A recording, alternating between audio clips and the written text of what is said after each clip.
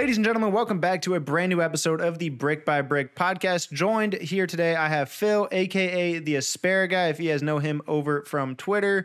How you doing, man? I'm fantastic, Miles. How are you today? We're doing well. For you guys that are just tuning into the podcast, we've been chatting for like 10, 15 minutes, just kind of BSing, and figured we better get this ball rolling. So I'll ask you the introduction question that I ask everybody that comes onto the podcast. What does Optic Gaming and the Green Wall mean to you?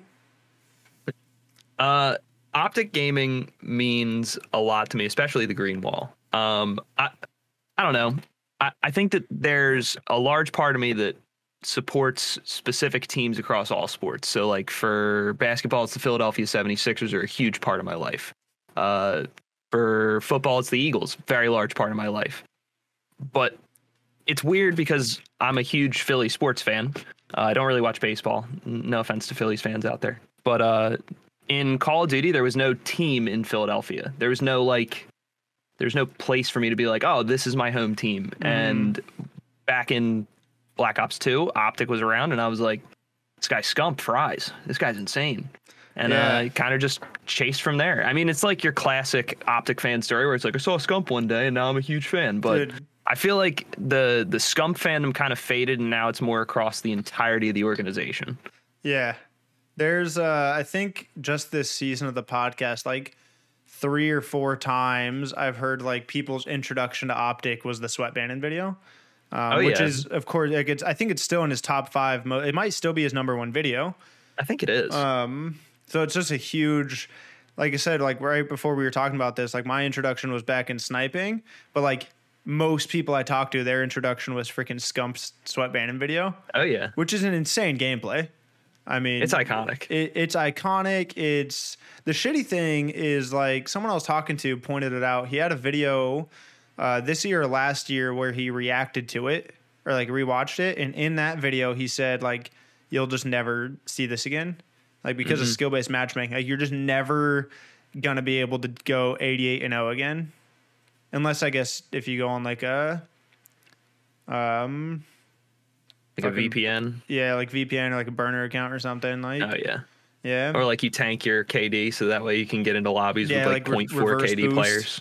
Oh, yeah. Yeah. It's horrible. It's weird.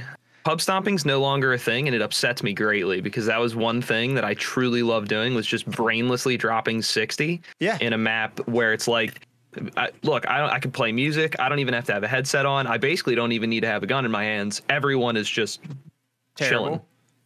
Yeah, or terrible. Yeah. And then every once in a while you run into someone who stomps you, and that's part of Call of Duty. Like, I feel like that was part of Call of Duty was like every once in a while you get shit on. Yeah, I feel like now that doesn't happen. Like 2 things on that. So like one, the every once in a while you get shit on, like the persistent matchmaking lobbies, because it's like if you're frying, you're dropping 40, 50, 60 kills like pretty much every game without even thinking, and then you get some guy on the other team that matches you and like beats you or something. But then you get to stay in the game lobby with them and like talk shit and go back and forth and like try to get him next round. Or if matchmaking really wanted to fuck with people, put you 2 on the same team together. And then you're just like, cool. But one, you're both challenging each other to like see who can drop more. But also it's fun because you're just blasting the enemy team. Oh, yeah. Like I think that's like a huge part of it. That I feel like is just been lost over the years, unfortunately, because like I loved that. Like Modern Warfare 3, that was my jam. I was talking to a coworker yesterday about just like different videos I want to make and like how all the types of videos I used to want to make that like really got me into this aren't really a thing anymore. Like sniper montages aren't really a thing anymore. Plus I don't like sniping in the newer Call of Duty games. Regular like gameplay commentaries, not really a thing anymore. Like a lot of YouTube videos for gaming is like you see some occasional tips and tricks, but a lot of it is like stream highlights and VODs, which like I kind of hate. And I was like, the thing is, right, is like back when I first got introduced to this and I didn't have any of the equipment for it, I would always think like, man, all you have to do is like get on, get a good gameplay, come up with a topic, talk about it. Like, do you know how fucking hard it is to get a good gameplay now? Like I used to go in, I could probably get like a 60, 70 kill gameplay every day. Back in like Modern Warfare 3, Black Ops 2. Multiple times a day. Yeah. Yeah. Black Ops 2 was so you say that Modern Warfare 3 was your jam, and I totally understand why. That game was immaculate. Black I Ops think 2 it was as like well. yeah, Black Ops 2 is like I think the pivot point for Call of Duty where it was like we're going up now. Like there's nothing but up. Like this is the point where it's all going to get better. And that game was amazing for tons of reasons, but my favorite one was being able to drop into a map and possibly get like 2 to 3 swarms in one life. Yeah. And you'd sit there and you'd be like, I don't know how these people aren't killing me. That just doesn't happen anymore. Yeah. It's just not a thing. Like being able to just, sit in a corner real quick while you call in all your streaks and you're just like they're just walking past you. Oh yeah. You're like, how? Those people don't exist anymore. Or while they do, you just don't see them anymore. If you're decent at the game, you don't see them. You don't get in those lobbies. Like we were talking about this earlier, how, Cold War was very catered towards the competitive scene. One of the things I tell everybody is like, my public matches were sweatier than my ranked matches. Oh yeah. Like the skill base was so aggressive in that game. And I think that's one of the reasons I didn't enjoy it. Cause I actually enjoyed a lot about the game, the gun feel, the time to kill, the movement mechanics. Like a lot of it was actually really, really good. What I didn't enjoy was that I could never just relax and play the game. Like I always would had agree to 100%. sweat my ass off. It was like, what was the desert map? I don't remember exactly what it was called. The big one? Yeah, the huge one was with it like the called dunes on the Satellite? left side. Satellite, thank you. Perfect. Okay. So I know Satellite was a big part of the map. That was it. That was it for sure. I love sniping. Sniping's like every game that I've ever played. Counter-Strike. That game was initially the hardest game to snipe on in any Call of Duty I've ever played. And I've sniped in every Call of Duty there is. Same. And it's like, I thought about it and I'm like, dude, something's got to be weird. So eventually I saw a post that Crimsix made where he was saying that sniping in that game was like the easiest of any Call of Duty he'd ever seen. And I was like, okay, so I get he's a pro. Okay. But like, what am I doing wrong here? Real quick. Fucking literally same. Like okay. I've sniped, we were talking about earlier, my introduction to a lot of Call of Duty into Optic was sniping. So it's been a big part of my Call of Duty career. And I had the hardest time in Cold War, but every tweet I saw was about how easy it was. And I was just like, maybe I'm washed. I don't know. So I eventually found that there's settings in your ADS multipliers where you can drop your ADS sense for high zoom down to like 0.03 or like 0.06, or maybe it was 0.3 or 0.6. And Crimsix said if you do that, it's basically like having like super aim assist on your snipers. And I was like, okay, all right, we'll see how this goes. We'll try it out. And on Satellite, I swear it was like night and day difference. Night and day. Because you don't even need to basically be looking at it.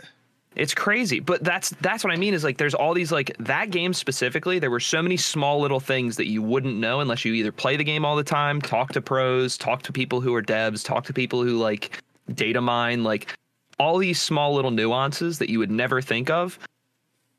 And it made all the world of difference. I went from dropping like 16 kills in one game of Satellite trying to level up my sniper to like 30 something. And I'm like, okay, well, I'm sweating the whole time either way, but at least now I'm getting kills. See, I don't think I ever found that setting because like I eventually got like okay at sniping, like comfortable, I guess.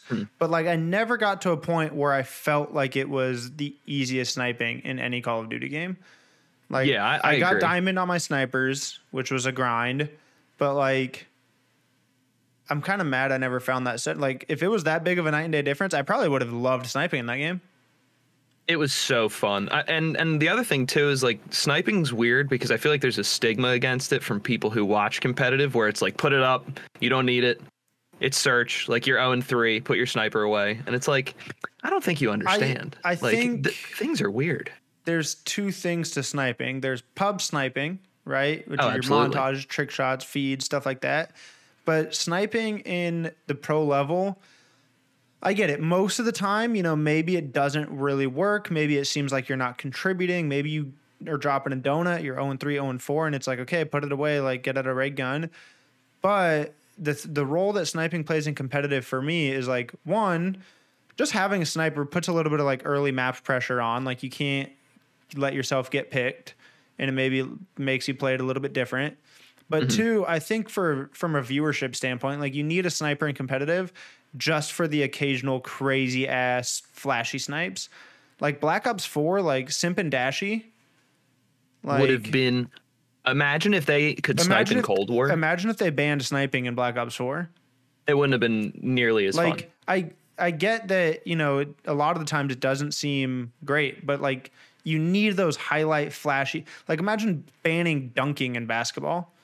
Yeah, It's like, that's a great comparison. yeah, it's like I get that, you know, a lot of the times there's maybe different plays, but you get like a good dunk. Like, you need that highlight reel play.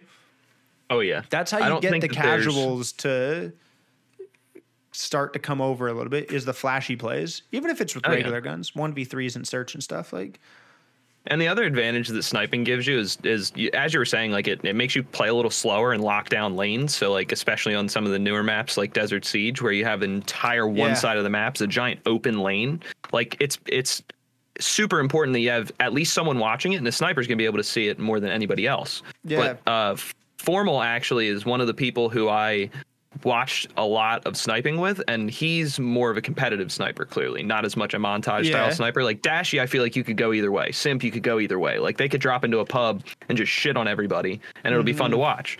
Formal is much more methodical, it seemed, and was more about like the tactics behind it. And his take was that a sniper is only 50% the gun and 50% the player. Because if you are giving out the best comms in the world and you know where their team is almost entirely based on the fact that you have like a 5x zoom scope so you can see them across the map, your team's already in an advantage and you can get a one-shot kill. Yeah. So like 50% of it isn't even the gun itself. It's just the utility of seeing everything. And just playing for info. Exactly. Which is like, and I feel like that's what a lot of people don't do. Yeah. Yeah. Like, a lot of, like, if you hop into a ranked game with, you know, casual ranked players and stuff, even if you're pretty high up the ladders, like a lot of competitive casual players that think they want to go pro, and maybe they are nasty at the game, their mindset is too selfish. It's, how can I drop 30 this map? How can I drop 12 in this search? And it's like, okay, I get it. You know, that's flashy. It's great. It's great to boost your stats and everything. But are you using that sniper so you can get a bunch of early picks and look good? Or are you using it to gain information for your team? And, you know, maybe, grab the sniper, get the information, get a kill, and then swap your sniper out for an AR. Exactly. Like, maybe especially your role's in games not like even this. to get a kill with the sniper. It's just the info. Yeah. And that's like almost more important than the first pick itself. Like, that, 100%. And I totally agree that there's way too many people who, selfish may not even be the term, because I think it's like, I don't know if it's as much of a self-aware thing as that, as it's like, oh, I'm going to get a whole bunch of kills. It's more of like, I think it's kind of subconscious. Yeah, exactly. Like, it's almost like the ego of COD players, and this is just across all COD players. Like, every COD player has some form of ego, whether it's little or big. Doesn't matter. Everyone has like even like a slight one. Almost unique to Call of Duty too. Yeah, I like, think you see it occasionally in other games, too. But like Call of Duty or League of Legends. Call of Duty's nuts. I don't think there's another game on the planet that has a community that's as volatile, but as loving as Call of Duty is. Like, we hit every spectrum of hate and love across the entirety of our community, and it's really weird. It is weird. And that's like where you say ranked players can be selfish, and I agree. But I think a lot of it is like misunderstanding that winning isn't just getting 60 kills and whatever hill time. Like, there's so many more intricacies to the game of Call of Duty than just get a kill and stand on the hill. Like, especially in a game with squad spawns like Vanguard. So a perfect example, a friend of mine who's cracked, like he's shooting bullets on ropes at people. The dude doesn't miss. But I've told him multiple times, I'm like, hey, like, we lost like 5 games in a row now, and it's not because you don't have hill time, because you have 35 seconds. Like, you're an AR. You shouldn't be on hill time at all times. Shouldn't like, that's have, fine. You should never have 3 minutes on the hill as an AR. Exactly. But I also need you to like bump. So like you sat on a heady for the entirety of P2, and what I needed you to do was bump to hill while I respawned. I'll get spawns, and then that way we can rotate sooner. But those are all things where it's like, if you're just thinking about how many kills you're going to get or how many points you get, it's like you're never going to think of those things. And I feel like Dirty Work players, and just to name a few, like Pristini. Like, Pristini is a really good player who doesn't have a spot in the league right now, but he's one of those players like, or Mac Melts from Seattle. All these players are like Dirty Work players where it's like, you don't want to carry bomb? That's fine. I'll do it. I don't care. You want to win? I'll lay down in this corner and play for info. I don't need a kill. That's fine. We'll chill. I Like think those players do not get enough love in the league, in my opinion. 100%. Well, it's something like you see this across a lot of sports, like any dirty work position in anything competitive. Like there's not a stat that can be associated to what you're contributing, right? And little things like bumping the hill, right, during a respawn. Yep. It's like the only stats that you're going to see contributed is like maybe the 3 seconds he got on hill time during your respawn. It's 3 seconds. It's not going to seem important unless it's a tight game. Exactly. So like there's a lot of that just goes underlooked. And it's weird for me because like I started out as, you know, a sniper, and then Modern Warfare 3, I started to transition a little bit more into just like a insane pub stomper. And then Black Ops 2, I transitioned into competitive. Now, if you guys are listening or watching and you guys played ranked or league play or watched competitive Call of Duty back in Black Ops 2 when Hardpoint first came into the game, like your roles were very different in that game. Like I was an anchor or like occasional secondary anchor. And like in that game, your anchor really didn't have to bump hill. Like your job was to control spawn, and like you pretty much just sat on the heady watching. And it was lanes. okay to have 0 time on hill. Like it was normal. Like the map Like, I it was always totally think of, normal. because I think it's just like the perfect example, is Slum's anchor. Like you literally just sat in headies the entire time except for on P1. P1 Yeah, was like the that's only the one that you middle one, kind of, right? yeah, that's the first, the run right around the fountain. That was like the only one that you had to like, you had to control the spawn to make sure you were set up for P2, but there wasn't like a singular heady that you could just camp on.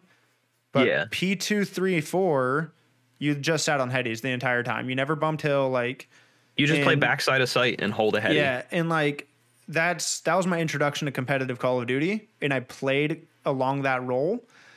And it's transitioned to where like now, yeah, you still have an anchor, you still have, you know, an entry sub, objective player, flex player, but everyone's kind of a flex player. And I've transitioned to like, I saw this mostly in Black Ops 4 where it's like I became more of a true flex player. I think that's where I do my best work. I get to get a lot of information. I get to poke in and out, but I also get to kind of do my own thing.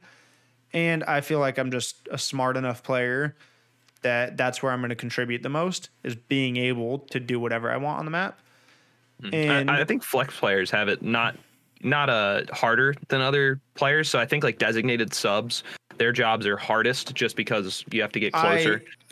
I could not play a sub in today's day and age. Oh, it's too fast. trust me, I try and ranked play all the time, and I get housed, dude. I get absolutely housed. It's not fun. Go Cage, not my thing. Modern Warfare was the last game that I feel like I could actually not Cold War. I held my own. It doesn't feel natural though. Yeah, I it feels feel a like little I awkward. have to really think about what I'm doing and do things very intentionally. Whereas if I'm playing a flex role, it's like, I don't want to say autopilot because you shouldn't necessarily. I get to enter my flow zone very easily as a flex. I'm glad you used that terminology. Yeah. I think flow zone's like I've been a huge watching thing. some fucking crazy ass YouTube videos about like how to intentionally enter flow zone. Really? Yeah. That's kind of crazy. So like I've always played like any kind of Call of Duty where it's like or shooter for that matter. I used to play Counter-Strike, Rainbow Six Siege, PUBG, you name it. I'll play like pretty much any of the first person shooters. And that flow zone or flow state that people will talk about, I feel like there's a point in Call of Duty where you hit it, and then all you have to do is just like black out. Yeah. And you just have to not think. So there's looking at the psychology behind it, because it's actually something that's been studied for like years. Like that's actually part of it, is like basically that blackout type thing. It's like once you hit it, you have to intentionally not get out of it. It's weird. It's super weird. Like I said, It's like I've thinking been about going it down takes some you out of rabbit it. holes on YouTube, and like I'll notice it in myself. I'll be like, okay, I'm frying, like I'm in the flow zone, and then I'm like, okay, now I just can't let myself think too much, but I also have to let myself think the right amount because I'm just over analyzing everything. And it's like the game that I probably was the best at that in was probably Black Ops 2 CTF.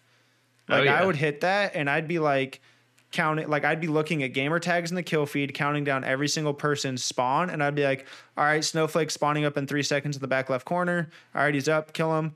Like, and it was just autopilot. Oh Like yeah. that's the game I feel like that's why I still love CTF because it's so ingrained in me from Black Ops 2 CTF. Like my ability to do that. It's in the same way that, you hear people talk about like Scump's ability to do like domination math in his head. Mm-hmm. Like how it's just fucking freak of nature. He's just like, yeah, we need to hop on B for 2 seconds. Otherwise we're going to lose by 3. Like domination, I can't really do that with. There's too much math involved, even though I'm good at math. But CTF, I'm terrible at math. I'm CTF only good was at like my COD shit. math. Really? Like COD math is the only math I can do. Like I have a lot of friends who are like business majors, math majors, like all kinds of They're math good people. at math. Yes, like they're legitimately good at math. And Yeah. then I'll sit down and we'll play Call of Duty and they'll be like, hey, so like when can we get a loadout? I'm like, we can afford it now. And then it takes them like 45 seconds to like sit there and like add up everyone's totals. I'm like, no, like I can just tell you just by looking at it, like we have 10K. Like we have Yeah. enough. We're fine. Or like when you're playing Hardpoint and I'm like, okay, well, we have 10 seconds left on hill. I know that there's one guy dead. The spawns are to my right. If we jump off hill, we can block spawn, go to the other side. Like all those like small little like, oh, well, I know I have 3 seconds till they spawn. And you only know that because you've been like checking the kill feed, like you've been watching. And it's like, I wish that you could translate that, or I wish I could translate that to other things, but I'm okay with it just being Call of Duty. Yeah. I'm happy with that. What's fun is like I've got a buddy that he used to really just play hardcore TDM with his brother, like split screen Black Ops 2. And then he started playing with me more and more. And like I feel like I kind of took him under my wing. And Modern Warfare, IW was probably the first game that he truly got like pretty nasty in. And then Modern Warfare was the first game that I was like, damn, you might actually be better than me at this game. No other Call of Duty, but Modern Warfare, like, he was definitely the better of the two of us. But it's weird because I've seen little things like watching the kill feed and paying attention to actual player names and stuff. Like, every once in a while, he'll be like, oh, yeah, so-and-so's dead right now. And I'll be like, I'll use pro names for an example, right? I'll be like, all right, Clay's on a 5 streak. We got to find him and shut that down. And, like, every once in a while, I'll see him make similar call-outs, and I'm like, yes, young Padawan. Yes, young Padawan. Yeah. It's super cool. Like, just seeing little things like that rub off. I'm like, I love that. I love like and I'm not some crazy player, but I've been watching enough pro Call of Duty for years and years and years now that I feel like I can sit down and tell people like, hey, like here's what you might be doing wrong. And I'm not opposed to hearing that myself, but I ask for it. That's something I started doing in Warzone because like I fucking hate Warzone. After year 1 of Warzone, I was pretty much done. Like various changes, it's not in a good state. I think most people that play it would agree. But I am excited for Warzone 2. We'll talk about that a little bit. I actually put down Modern Warfare 2 trailer because obviously. But something I started doing is like I was a pretty good Battle Royale player when, Battle Royale started coming to console and I started getting my hands on more of them. I was like, okay, I got pretty good at Fortnite. I got really good at Apex for a short time. PUBG, I'd say I got like above average, but never that like was my jam. Never nasty. And then with, Blackout, I went, okay, like Call of Duty's my game. I better be nasty at their Battle Royale. And I didn't really like Blackout, unfortunately. And then Warzone, the first year came out, and like I was pretty good, but I definitely felt like at times I was actually the one hurting. Excuse me. I felt like I was the one hurting the team a little bit, so I started intentionally asking, okay, guys, like you guys know how good at Call of Duty I am. What can I do better to help the team? Because like I feel like I'm not doing something right. No, I totally agree. I think Warzone was a good game for that too. Yeah, and then that's something that once I started asking, it's weird because it puts people in a weird position. So like something that you should do in general to further develop your skills is like you should have, someone that is like a mentor to you, right? And then there's you, but you should also find somebody to teach. Because by finding someone to teach, like you just end up developing that skill even further because like you're teaching them. You have to know more than them and you have to find new things to teach them.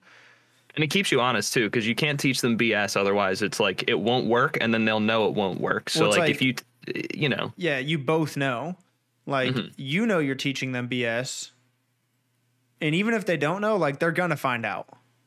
Yeah. Now I Whether have it's done that. like trial by fire or if someone just tells them straight up like they were wrong, like someone's going to tell them. Yeah, I have done that with my buddy because he did get pretty much like as good at me. And like I said, in MW, he was better than me. I think I was still smarter than he was as a Call of Duty player, but he was just nastier on the sticks. So I did start using him as like a test rat. Like there'd be things that I would think would work. That's so wrong. I would think would work. And I was like, he's good enough that I could tell him to do it and test my theory. And like, especially in Warzone and Modern Warfare, like I said, he was better than me. So it's like I was more confident giving him like this big maybe because I'm like, okay, if someone's gonna, of the two of us that's going to pull it off, it's probably going to be him. He's better at the game right now. So that was interesting. But what was really cool is like when I started asking for feedback directly, it puts people like I become the person that they're coaching and that they're teaching. So they get better. They have to analyze things and like intentionally think about, okay, well, shit, what can you do better? Like, you know, maybe I've been in autopilot for too long. I don't know. It was cool. And I started applying that across all games, and it's definitely helped. I think that's a good practice. And actually, speaking specifically about Warzone, I've played a lot of Warzone. So I've always been a BR head since PUBG was in beta. I've played a lot of it. Yeah, well, I used to be a PC kid way back in high school. And then I moved and my PC broke when I moved. So I had to switch back to my Xbox. Well, actually, I Frankensteined my computer and my brothers together and made one that worked. But then that stopped working, too. So eventually I just had to switch to console. So when we switched to console, it was like great timing because PUBG was coming out on console. But like the finished version, well, their finished version. Yeah. Like Blackout PUBG was hitting. Why like, I got into Fortnite.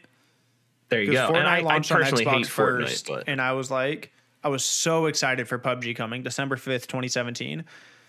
I wake up, Twitter feed has a Fortnite announcement. I said, what the fuck is this? Oh, it's a battle royale. Like it looks kind of whack, but it'll be my first battle royale. It'll teach me the ropes of like zone rotation and stuff so I can get ready for PUBG. And then PUBG came out on Xbox and it was terrible. It was horrible. It ran so poorly that I just stuck with Fortnite. It was atrocious.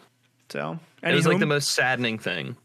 Anywho, continue. So you transition to console, which is good timing. BRs are coming out. PUBG's coming out. So transitioning to console, it was vastly different, especially in BRs. And Warzone was one of those ones where I was like, okay, so like I play all the BRs. Like I've played all of them. I played Fortnite, wasn't a fan. I've played PUBG. I've played like Darwin Project was that weird one where people could vote on like what you get in the game. I played like you name it. I've played it as far as BRs go. I don't enjoy a lot of them. Prime. Oh, yeah. H1Z1 in its prime was amazing. Like, I sucked at it, but it was so fun. That's probably one of the only games where I'm like truly jealous that I wasn't a PC gamer. Just to experience that game in its prime. It was so good, but it was similar to how I feel about Call of Duty now, where it's like that skill gap between you and the person better than you is like so overly defined now. Just by the way that they've added all the skill gaps, like slide canceling, different aim mechanics, like things like that. H1Z1 was that, but without like the nuances. It was just, hey, if they're better than you, they're going to shit all over you. And there's nothing you can do about it. Yeah. So I would get shit on a lot. There and wasn't it was not like great, that gradual improvement to like, okay, I can see that I'm catching them. Yeah, it was they're unreachable. It felt like you were fighting Ninja all the time. Like there was, it was like you had people who you would kill so I'm saying this as a very, very casual H1Z1 player. I played a lot of it, but I sucked atrociously. It was a lot of fun from like a shoot and loot aspect where like you would run into somebody off spawn and you're like, oh, I get to have a fight now. Like that's cool. But later in the game, people are just smarter than you and they know, like they shoot great.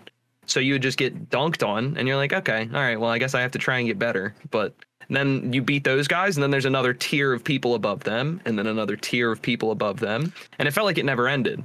And truthfully, that's how CSGO felt to me too. Like CSGO, I played a ton of the ranked ladder through high school, like tons and tons and tons of it. I think I have like 2.5 thousand hours on CSGO.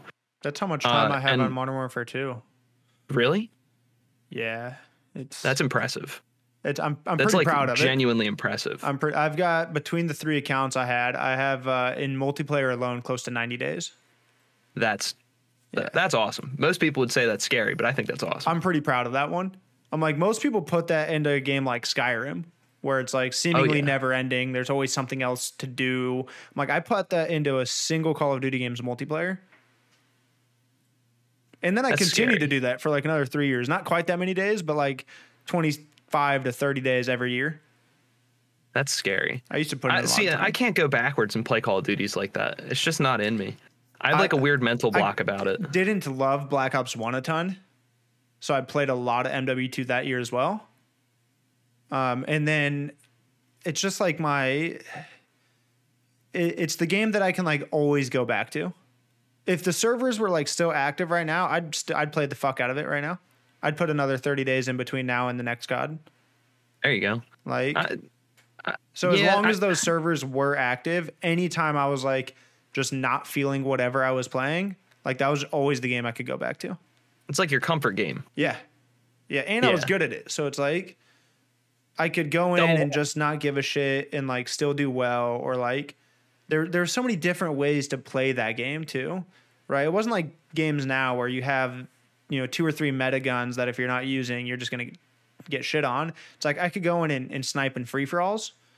I hopped in December 21st last year. A TikTok blew up saying everybody get back on MW2 on this day. I was finding matches in like 30 seconds. The servers were crazy active. Found these 2 Australian dudes. I ran private match sniper lobbies with them for like 4 hours straight until like 6 a.m. And I was nuts. like 30 minutes in, I'd beat them a couple times, and like they were hosting. And they're like, dude, we can't lose to a guy on a 2-bar. And like I was starting to kind of warm up, get used to the game again that I haven't played in a few years. And so I'm like, it's only going to get worse for them. Like just the amount of hours I put in this game, and like now I'm getting comfortable with it again. But they were like, dude, no, we can't lose to a guy on a 2-bar. Like one more time. And I was like, guys, because they're like, dude, it's getting pretty late. You want to get off? I'm like, guys, just to give you a warning, I could literally sit here and run sniper lobbies for hours in this game. Like I cannot, It's impossible for me to get bored of. And so we fucking ran it for like 4 hours. It was great. That sounds awesome. Yeah. Anywho, that sounds like one of those. Sorry to interrupt. Had to go down the rabbit trail. Continue. BRs, listen, man. We were talking H1Z1, CS:GO. You were on CS:GO. You put, like you said, 2.5K hours or so. So in the ranked with all ladder. that time in CS:GO, I was saying that the ranked ladder felt similar to H1Z1, and that like every time that you hit a new level of good, it feels like the people above you are unreachable, and then eventually you'll get there. But like that feeling of I'm not ever going to be as good as the people above me was like a constant. Mm-hmm. And it's weird because Call of Duty doesn't necessarily feel that way. Call of Duty, because it's so not casually catered, but because so many people play it casually, it doesn't have that same like, oh, these godlike players are just never going to be. Like, it's a little bit more of a linear trajectory up the skill gap. Now, that's not to say that pros aren't insane. Like ranked play against pros feels horrible. Like it feels bad. Like I've played against with Attach. I've played against Cammy. I've played with Paul X, with Dave Patty. I played against Lou Fire 40. I played against Attach in Vanguard's beta. Oh, really? Yeah.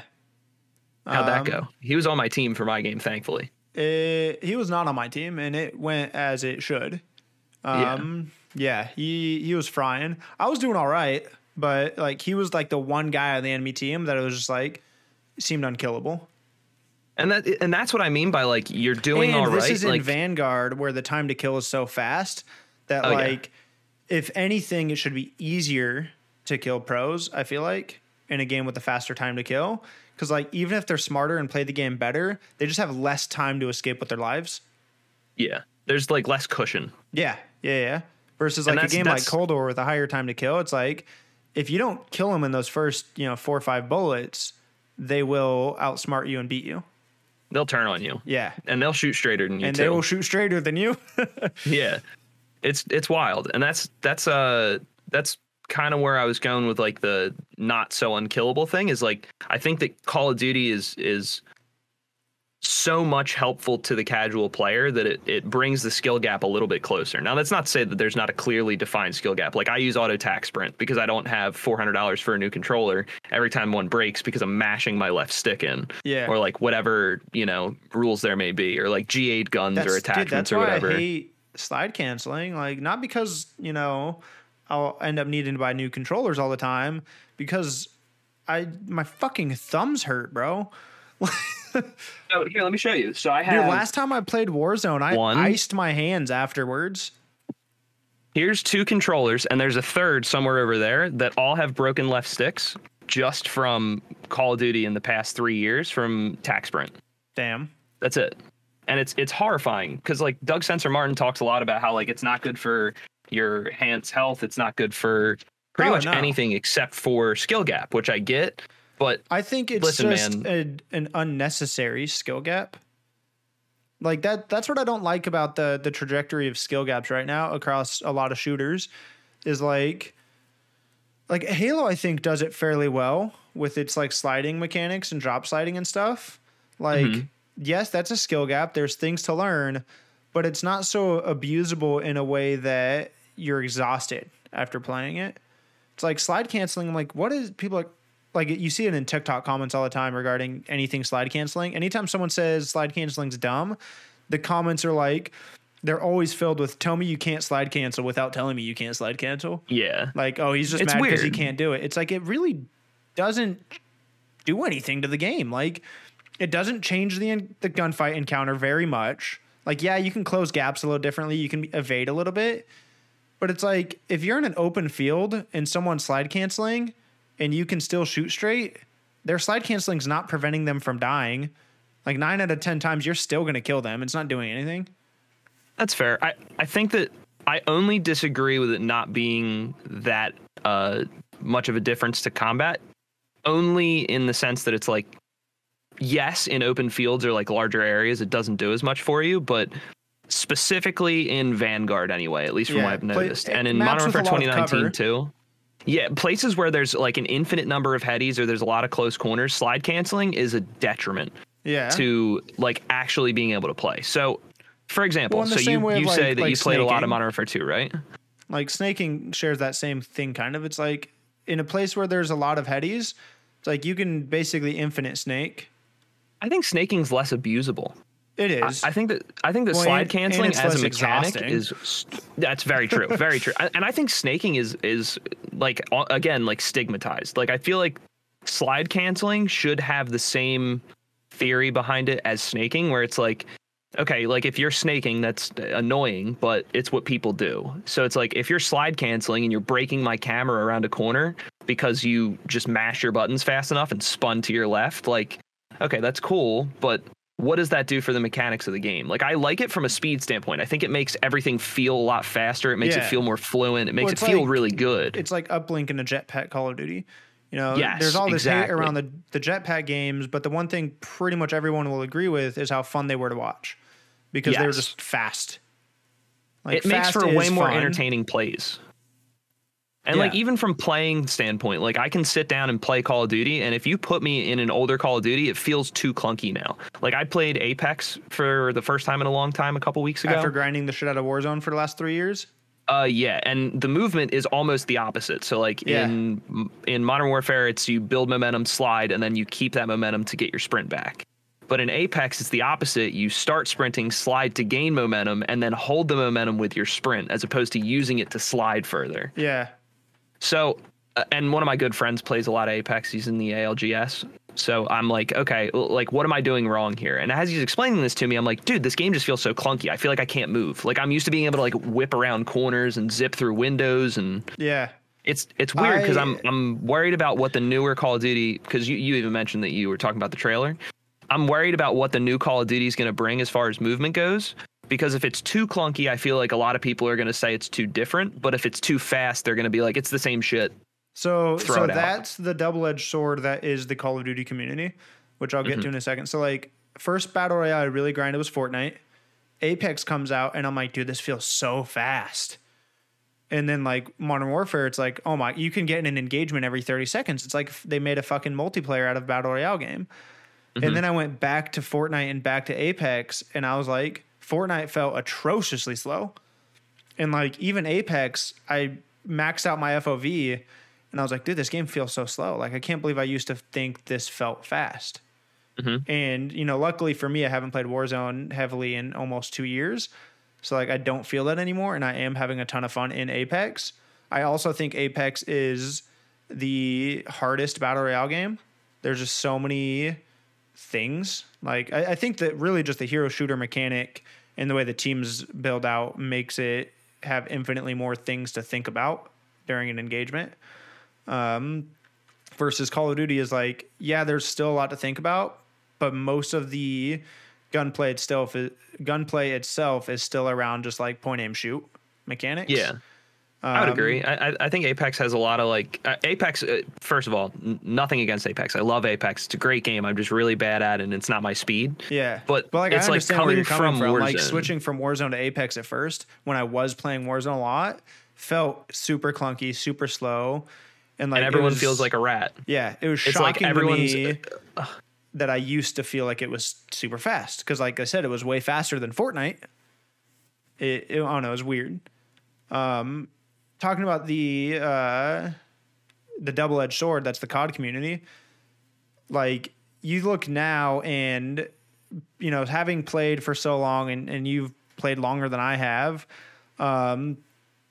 what's the thing that we said, you know, come Call of Duty Ghosts, during the year that Ghost was out, most people didn't like it. It was kind of too different. I didn't, it was personally. I don't know. It was weird. Like, I remember not liking it, but now looking back, I'm like, how did I not like it? It was actually so good. Search on that game was incredible. Like the guns felt really good. Like the maps. I think it's also because we've gotten a lot of shitty Call of Duties for the last couple of years. So, and naturally you just look at the past with rose tinted glasses. But, you know, come Ghost, like everybody in the Call of Duty community was like, dude, like you're just giving us the same game every year. Give us something different, innovate. Like, you know, back when Call of Duty 4 came out and Modern Warfare 2 came out, like you guys made all these changes to kill streaks and perks and all that. Like, where's all the innovation now? So what do? They gave us jetpacks. And everyone fucking loved Advanced Warfare at first.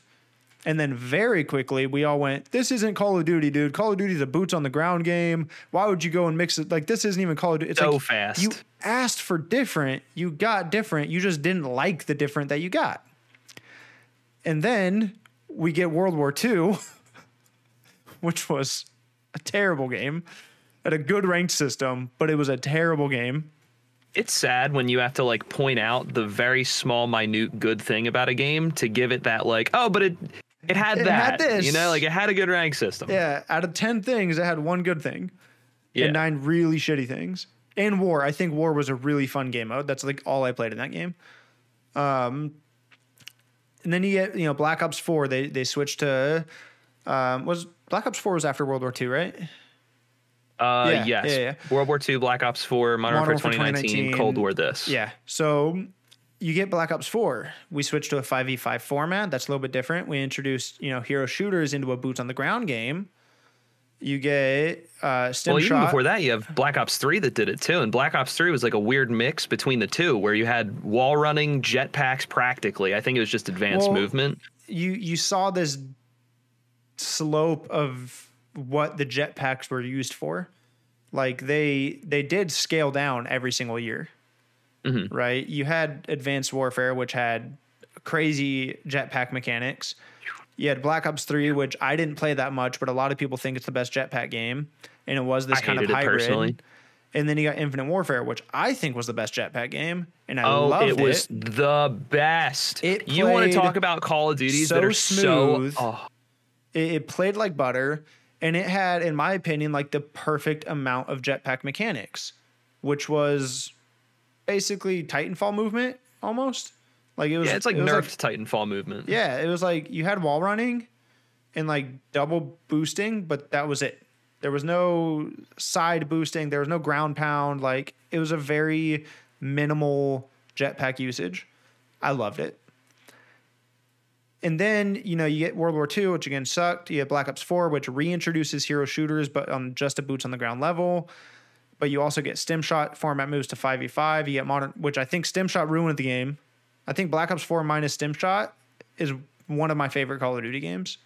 I think stim shot was a terrible addition, which sucks because when they announced it, I thought it was an incredible addition. I was like, dude, that's such a small skill gap related thing that changes the way a gunplay happens. And then everybody used it and it became super spammable. And I was like, I feel like stim shot is where players learned to ego chow everything, and you stopped getting punished for making a stupid play. Yeah, I think that actually I've never heard that before, but that's a really good take. With that. I think that's a really good AR take. player, primarily, like if I'm trying to map someone and they have an SMG, but the time to kill is just high enough that they can get away with their life, but then continue to push me because they stim shotted, like, sorry, at a range, you should have no opportunity to push me like that when I have an AR. But the stim shot is letting you ego chow, and on occasion, you're getting away with that. And then you throw in Modern Warfare, you still have stim shot, but now you also have slide canceling. And like, maybe I'm just complaining being a main AR, but I'm like, you stopped having to play the game intelligently, and you got to just be dummy aggressive. You just go brain dead and hold left stick forward. That's literally like that's my biggest argument with stim shot. I think stim shot in the newer CODs is way more toxic than it was in Black Ops 4. It's gotten worse year to year. Oh yeah, but Black Ops 4, I feel like it was not like a pivotal mechanic, but the time to kill was way higher. You had a larger health pool, and the regen was so much slower on the stim shot. I think that. Or on your actual health, actually. Yes, yeah, like the actual health was slower. Like you had to be out of combat for a long time before it would regen. So like stim shot was, I think, their way of trying to speed up what they thought could be a slower game. Yeah, and then I think it just similar to slide canceling, where it wasn't necessarily the intended way for things to go. It just became abused because that's what gamers do. Yeah, well, it's like, and like. I think it happens across all games, though. Is like there's always these mechanics that get abused. Like if you look at Apex, what tap strafing was the thing, where people were like, "Oh, well, you know, if you can't tap strafe, you're just never going to hit pred." And it's like I don't like that. There's these mechanics where it's like, "Hey, this isn't something that the devs designed to be a skill gap. It's just here's a thing. If you can break it, go ahead." Like I like that from a standpoint of like I watch speed runs, so like speedrunners break games all the time, and it's with a point. It's basically their job.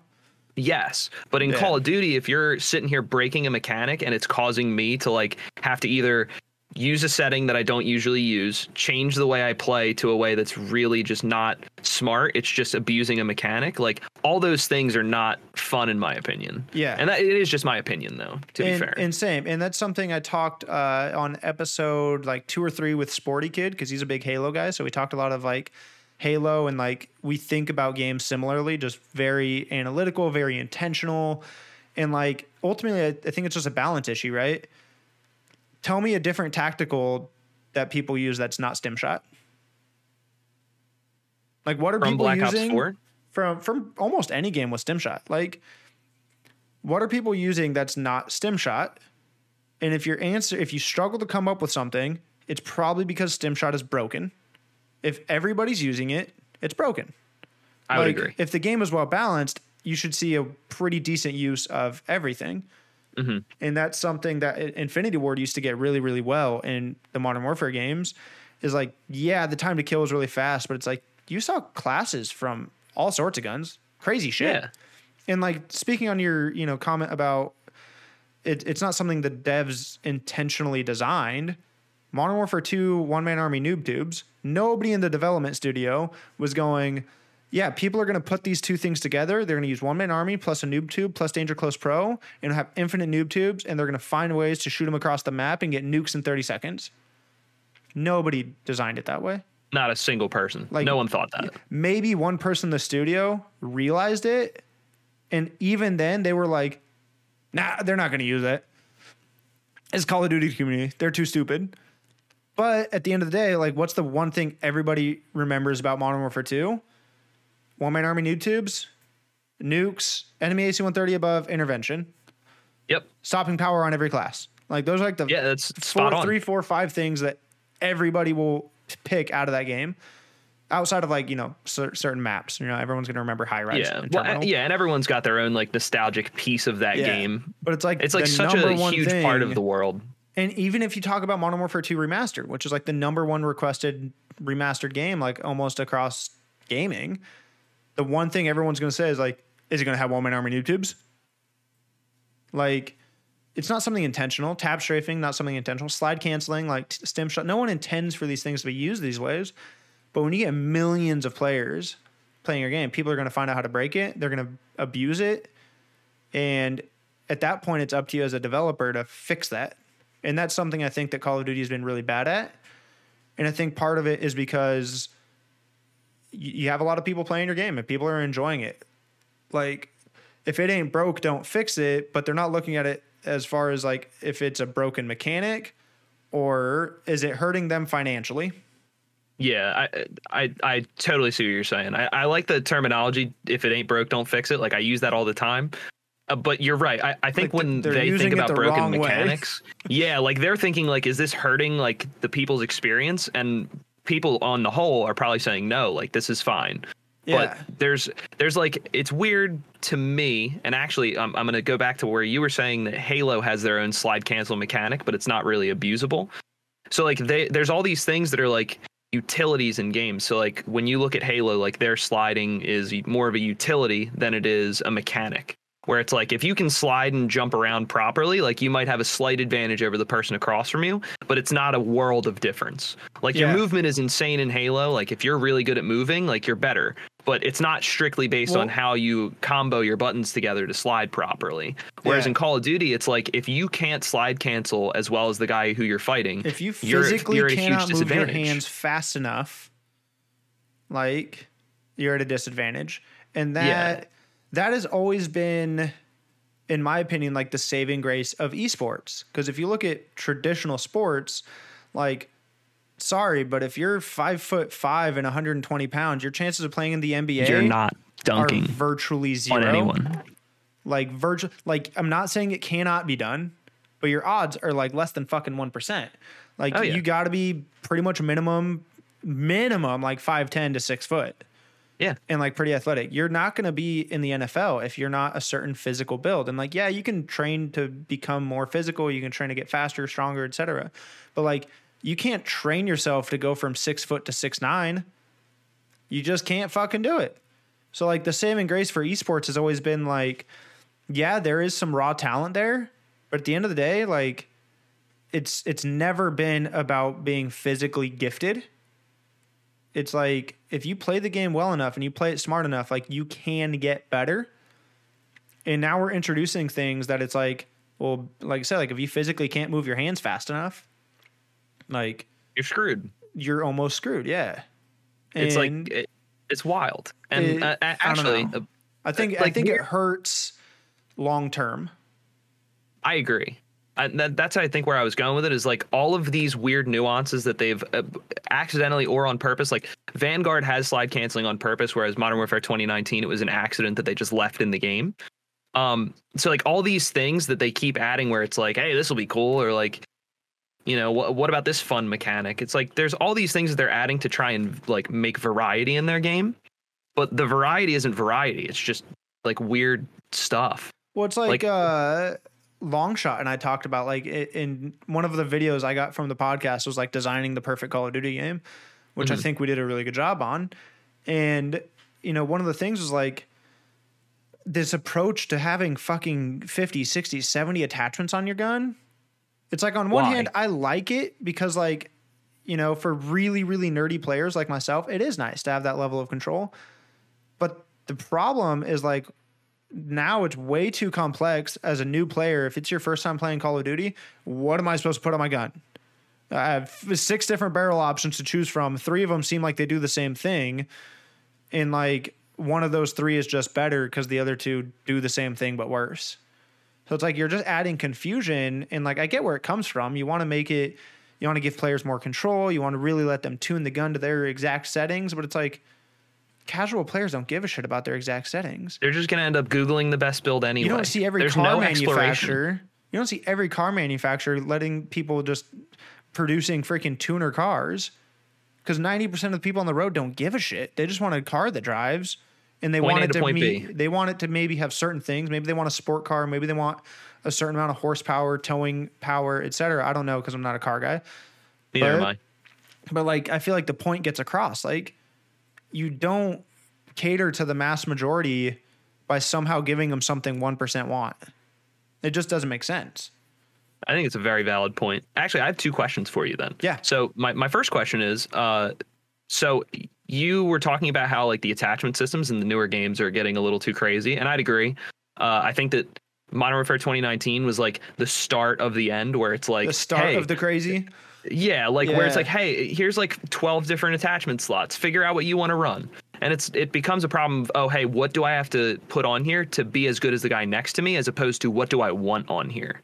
Yeah. It's like it becomes a Googling builds type thing, which is cool. I don't hate that. But would you think that games now, or at least Call of Duty now, would be better with the pick 10 system? Yeah, Pick 10 system was my favorite thing on the planet. So I think we would need, maybe like a pick 15 because things have gotten more complex, but I think a pick system would help. The other thing I think that would help is like, I think I always thought it was dumb back in the day when you could only put like 2 attachments on your gun. Because it's like, why should putting a reticle on my gun affect whether or not I can put a laser on my gun? Like, they're 2 different parts of the weapon. Yeah, Like, it was too restrictive. Should be able to make adjustments to every different part. I think the key is giving you all those options, but only having like 2 or 3 attachments per thing. So like 2 or 3 barrel attachments, 2 or 3 sights, 2 or 3, like laser type things. Like, you don't need 30 different ACOG sights. I don't need 14 different magazines. Like, give me a large magazine, give me a fast magazine, and maybe give me like a hybrid or some shit, like FMJ rounds or something. Mm-hmm. It's like, give me, a faster strafing stock, give me like no stock, give me like a recoil control stock. Like, give me Or all give the me the option to options, have- but simplify the attachments per slot. Mm-hmm. I think that that's could a go real for perks key. and nades and stuff too. I think that there's not enough like variation with perks and nades, where you used to see people who would run 6 perks and then no attachments on their guns. Yeah. Which is like a cool concept. Which is cool. But you can't do that now. There's a trade-off. Yeah, which I is like cool. that. I like that there's a balance to We it. talked a little bit about like, reintroducing wild cards. I think field upgrades are stupid as fuck because, again, like, what field upgrade does everybody use? Trophy system Or Dead Silence. or Dead Silence. Why do you have 8 options if people only use 2? That's a balancing issue. So scrap it and revisit it a better way. We talked about like, looking back at old Call of Duty games, what can you do? Because like I'm a nostalgia guy, so like I love that Modern Warfare 2 through Ghosts era, kind of. I feel like that was the golden age, right? So what can you do to change those games to make them more modern, but still capitalize on that simplicity? That like I- nostalgia factor. Yeah, and I think something AK and I came up with that was like just a cool concept, but I don't know how well it would work. How come we've never introduced a 4th perk slot? Like, we introduced perks in 2007. We introduced pro perks in 2009, and they've more or less stayed the same since then. And yeah, we've seen wild cards where you could like kind of get a 4th perk, but what if you actually introduced a 4th perk slot? And then you had like, something that was maybe movement related, something that was maybe a little bit more stealth related, ammo related, and then something, I don't know. We came up with something. No, I really like that idea though. I think Like, that why like haven't that, we? We've tried Yeah, and so it many caters to the pick different 15. fucking weird things. Like, how have we not tried that? We even The- tried in and- Modern Warfare 3, they tried giving us different categories for kill streaks. Yeah, like assault specialist support. Like, how have you just thought, oh, 3 perks, that's it. It's the weirdest thing to me. Once we like put that idea in the air, I've been thinking about it ever since. It's been fucking 6 months. it's going to stick in my head now too. Dude, and like- and it caters to the pick 15 or pick 10 rule too, where it's Like a like, version if of you that, don't yeah. if you don't even want that 4th perk slot. So let's say that like your 1st, 2nd, and 3rd are like movement, actual like weapon capabilities, and then something utility based, and then your last one is whatever. It has to do with kill streaks or your grenades or whatever, and you don't even use those in your pick 15. So I you can think- just I cut think that we out and add more decided, attachments. I think we went like movement, stealth, utility, and I think one of them was like ammo related. So like scavenger or Yeah. I can't remember if we put stopping power Fully in loaded. there. Yeah, Like things I'm like pretty sure that. we made it like ammo related because I'm like, Okay. I feel like that's like not a bad. I don't know. I'm not a developer. All right, I don't have a full team to like share these ideas with, but I feel like the concept is really cool. And I feel like I would agree. if you combine, we basically took that, simplify attachment slots, introduce a fourth perk slot, get rid of field upgrades, shotguns as secondaries. That's something we talked about. Like, I love a shotgun as a secondary. No. I love it. But here, okay, so he said the same thing, right? He said, "Oh God, no!" Like, but here's why everybody says that. We've never had balanced shotguns as secondaries. Yeah, it just goes back to like the spaz, doesn't it? I guess that's like where like so like you have the spaz, you have the models, right? Super broken. So everyone, they need to be primaries. Well, you made them primaries, and then nobody really used them because they would have been better secondaries because of how they're balanced. I'm like, the only reason that we want shotguns as primaries is because people want them to be strong enough to be a primary to compete with LMGs, SMGs, and ARs. It's like, if you just balance them properly, they don't hurt anything. We've just never seen that before. Okay. No, that's fair. All right. Sorry. On further explanation, I take back my hands on face. Well, I take that back. It makes sense because literally every game, like Modern Warfare 2, they were broken. They needed to be primaries. Every game that they're primaries, they're not good enough to compete with the other guns, so they should have been secondaries, but you have to use a fucking wild card or overkill to do it. Yeah. Like, never seen them in a good spot. So maybe this is just and I think in Call of Duty terms, primarily in a competitive brain. I go back and forth. Every year for the last 3 or 4 years, my brain has said, get away from competitive, go back to being a pub stomper and a sniper so you can make montages, like get back to your core. And then skill-based matchmaking, I never snipe because it's not fucking enjoyable. And like, I'm not good enough at it anymore to make it enjoyable. And so I end up playing ranked again. And then I start looking at the game through, ranked eyes of like, oh, this is broken, that's broken, ban this, blah, blah, blah. And I think that's my issue with the shotguns is coming from a ranked mind. Like, I already feel like the pistol so like, I'm just going to use Vanguard as an example for recency bias, but like the pistol in Vanguard is broken, and you can ask any pro, any person who understands the competitive scene. SMG. It's nuts. Like, it's absolutely nuts. But I think that it's fair in this game because of how fast the time to kill is, and because you're fighting MP40s, which are also arguably broken. Mm-hmm. Now, here's the thing. So just my thought process when you initially said shotguns as secondaries is I immediately imagined someone shooting at me with an auto, and then I rush them and they pull out a double barrel and smoke me in one shot. And I'm like, okay, so where's the drawback of running an AR here? Where's the drawback of that? Yeah. Now, when you said balancing them, like, clearly it would have to be a lot more to it than just pulling out a shotgun and one-shotting someone when they rush you. But Call of Duty's history, I would be okay with. Not just shotguns, but just guns in general. I feel like the last game that we had good gun balance in was either Ghosts or Black Ops 4. I say Ghosts because, competitively speaking, you saw various meta changes throughout the lifespan of that game that were really good. You had a Vector, you had the MTAR, Bulldog meta. You had a Bulldog meta, you had I hated it. The Remington, like you had a lot of guns available. I say Black Ops 4 because pretty much similar reasons, and I feel like the Maddox single-handedly really helped Black Ops 4. Like it really was like a true flex gun. And we haven't seen a true flex gun in a while. And it stinks because every time that one comes out, like the XM4 and Cold War, it just gets banned. It gets GA'd immediately. Yeah.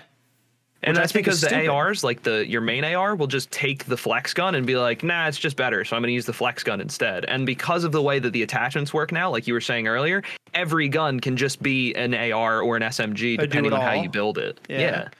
Like, the Maddox, I think, was really the only true flex gun we saw. Because, like, if you were at pushing, like, the high end of mid-range and, like, getting into long range, somewhere in there, it's like the ICR was winning that gunfight. Like, the Maddox, you were not beating Octane with an ICR and you had a Maddox in your hand. Like, the guy shot lasers. Wasn't going to happen. And then you got to the super close range where it's like, you also weren't going to beat a SOG in the hands of Scump at super close range. Initial SOG maybe, but maybe after the buff, no shot. Yeah, so it's like you literally had this perfect, like, mid-range gun where you could go pretty close, but not super close range because the SOG would still be in. And you could go mid to kind of long range, but not too long because the ICR would still win. And now, like you're saying, like you have these guns where if you just build them right, because the amount of attachments you can have, it's like you could basically make a Maddox that was just better at long range. Mm-hmm. Or you could make a Maddox that was super aggressive. Oh, yeah. Like a good example Call of of that's Duty like as a whole just has a balancing issue, and we have for years. I agree. There's like too many options to make balancing a thing. In fact, thing. I'd say the last game, pub match speaking, the last game that we truly saw balance through brokenness was probably Modern Warfare 3. Like you could, dude, I have a recording, I think, in theater mode in that game where I almost dropped a Moab using a thermal silencer PM9 SMG. Which if you remember that gun. Oh, yeah. You should not have been able, like a thermal and a silencer on the thing. It was like a shitty mini Uzi. Yeah. But like the game was broken enough that you could do it. And that applied to every gun.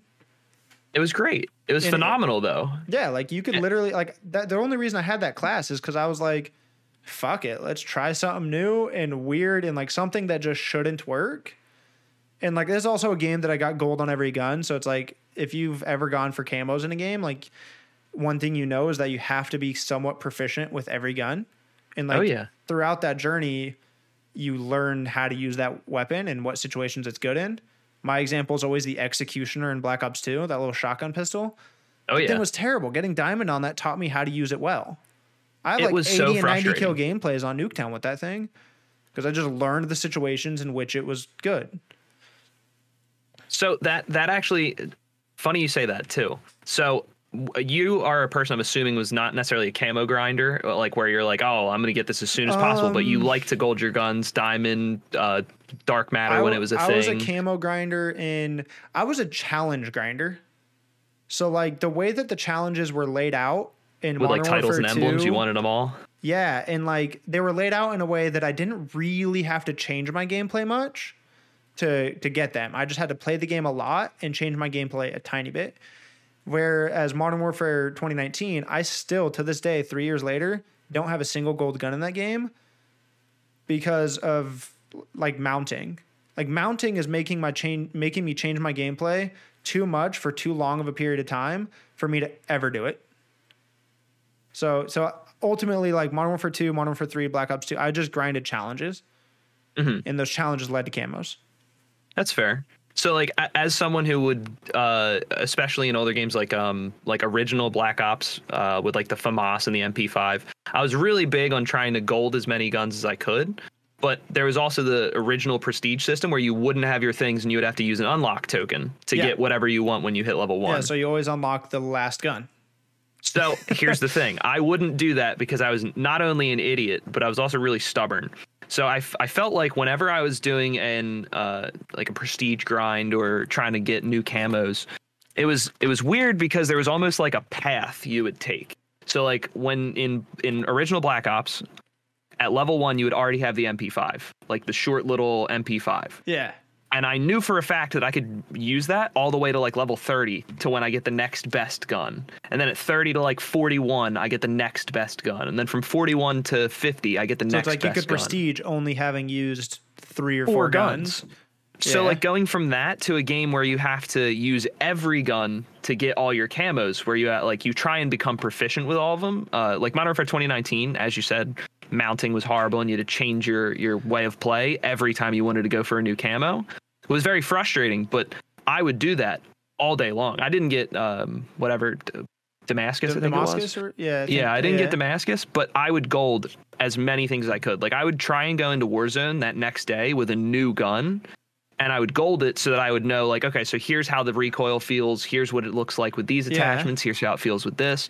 And that was cool. But at the same time, it's like I miss like being able to just get on and be like, okay, I need 60 hipfire kills, 150 headshots, 20 long range kills, some short range kills. I don't need to mount. I don't need to like jump off of a building and shoot at this guy at the same time. Like outside of mounting, right? Like getting kills through smoke was a dumb challenge. You had to do that to unlock I don't remember what gun, but like it was one of the LMGs. That challenge itself doesn't seem that bad, but when you have broken smoke mechanics, it's super frustrating. It was very toxic. Yeah. And then you had, shoot the ship. Everybody's running it for like that 1 or 2 weeks, which is just annoying. It was 10 smokes on the map at all times, and everyone is hiding in a corner with LMG. So you would spawn, die, spawn, die, spawn, die, and then you spawn behind someone and kill them, and it would just be like 5 kills. And then you'd repeat the process, just rinse, repeat. Well, it's like for hours. Earlier, I don't know why I'm just thinking of this now.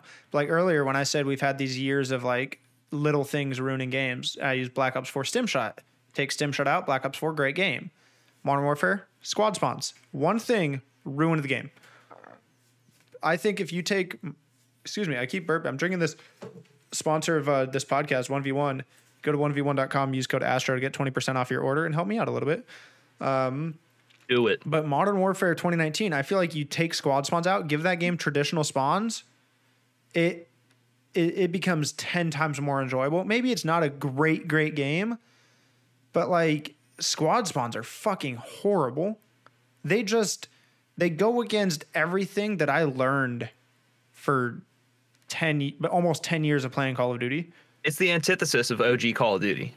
Yeah. It's like the actual opposite of it. It's really gross. But so as someone who plays a lot of squad spawns, I actually kind of like them, but it's not for the same reason that people hate them. So most people hate them because they're inconsistent. They're not easy to read, and they don't really help anyone except the team who's getting destroyed. Like they tend to help the people who are behind. Yeah. Which is weird. Yeah. But I think that it so remember earlier I was talking about dirty work players and how they don't get enough love. I feel like dirty work players know how to use squad spawns to their advantage. And that's where a lot of like their big moments come in. So like personally, I'll drop into a ranked game, and if 2 people happen to be running ARs, I'm not going to run an AR. I'll just run a sub for consistency purposes, where it's like we need people who are close. So knowing that I'm going to have to be that guy, I'm already not going to want to sit on hill the whole time. I'm not going to want to do it. So I'm just going to try and play for spawns. And playing for spawns when you know squad spawns are a thing is like a whole new game within the game. It's not just like hitting the rotation. It's like, where are they? Where's my team? And where is the next person going to spawn? And I actually kind of like the head game that is involved with it, even though it is really not very easy to read. It's kind of annoying and isn't consistent. What's weird about that for me is like, I've never thought about it like that. And mentally, I want to agree with you because it seems fun. It seems like this game within a game, like just a new thing to learn. And like, if you get good at it, you can abuse it. But like, at the same time, I know that if I put the time in to learn them, I think I would still hate them. It's a really weird thing for me to even think about right now. Yeah, and practically they're bad. Like I can tell you 100% straight up, the game would be better without them. I just personally find some enjoyment in them. Yeah. And maybe that's just me being an optimist because I feel like I do that with everything where it's like, oh, well, everything else about it sucks. But I try really hard. I feel like Activision and Call of Duty tries harder than me to make it bad. I'm trying at a 9 out of 10 to think your games, there's something to it. And they're like, oh, we're trying a 10 out of 10 to make sure you can't find that golden nugget. Yeah. And I'm like, damn it. They like purposely go out of their way to make it harder. But actually, okay, so here's another question I have for you. So you were saying that you were a big fan of Capture the Flag back in older Call of Duties, like mainly Black Ops 2 and I think World at War, you said, or World War II rather. Do you think that current Call of Duty can handle Capture the Flag, or do you think that is a game mode that is not necessarily obsolete, but couldn't be used practically in the competitive scene today? I think it could be used in the competitive scene today. I think the problem is that, and I'm going to use Control as an example, because I hate Control. I think it's a stupid fucking game mode. Okay. And, I've had people explain to me, some of the things that are good about it and some of the healthy changes it's gone through that has made it not terrible. Mm-hmm. And I don't disagree. Like, I think it has gotten better with time. I still think the core of the game mode just isn't that good because I don't think it's because the game mode's bad. I think it's that somehow we're bad at making it. Like, almost every map, something's one-sided. Like, we haven't seen a really good balanced version of Control yet. And I think that's what would plague CTF. I think it would work. I don't trust that we'd be able to design it in a way that would work, though, if that makes sense. It's a really good take. No, that's honestly, that's like almost mirrors how I feel about it. The core of the game mode itself, I think would be really, really good. And, you know, I think it's part of my love for it is just, you know, traditional kind of OG Call of Duty player, and the way the game's played back then. But like Hardpoint, I think is great. CTF, I think is great. I think CTF was like CTF and Uplink, which was just Jetpack CTF, was the last like good third game mode we had.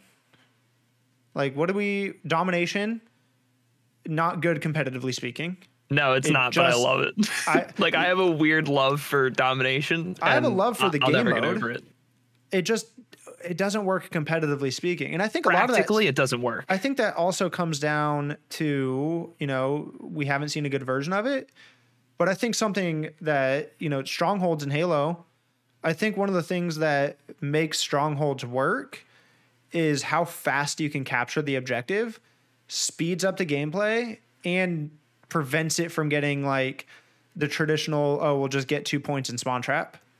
Yeah. It's like, because you can capture points so fast, it's like if you get one squad wipe, boom, that point's gone. Versus in Domination, it takes so long to cap it that you can get a squad wipe and they still have time to respawn and get you off that hill. Like, I think Strongholds has been a really good version of Domination. And I think something Sporty Kid said is if they made adjustments to Strongholds the way they did to Oddball, where it was actually round-based, you had 3 rounds to 100, and everything about Strongholds was still the same.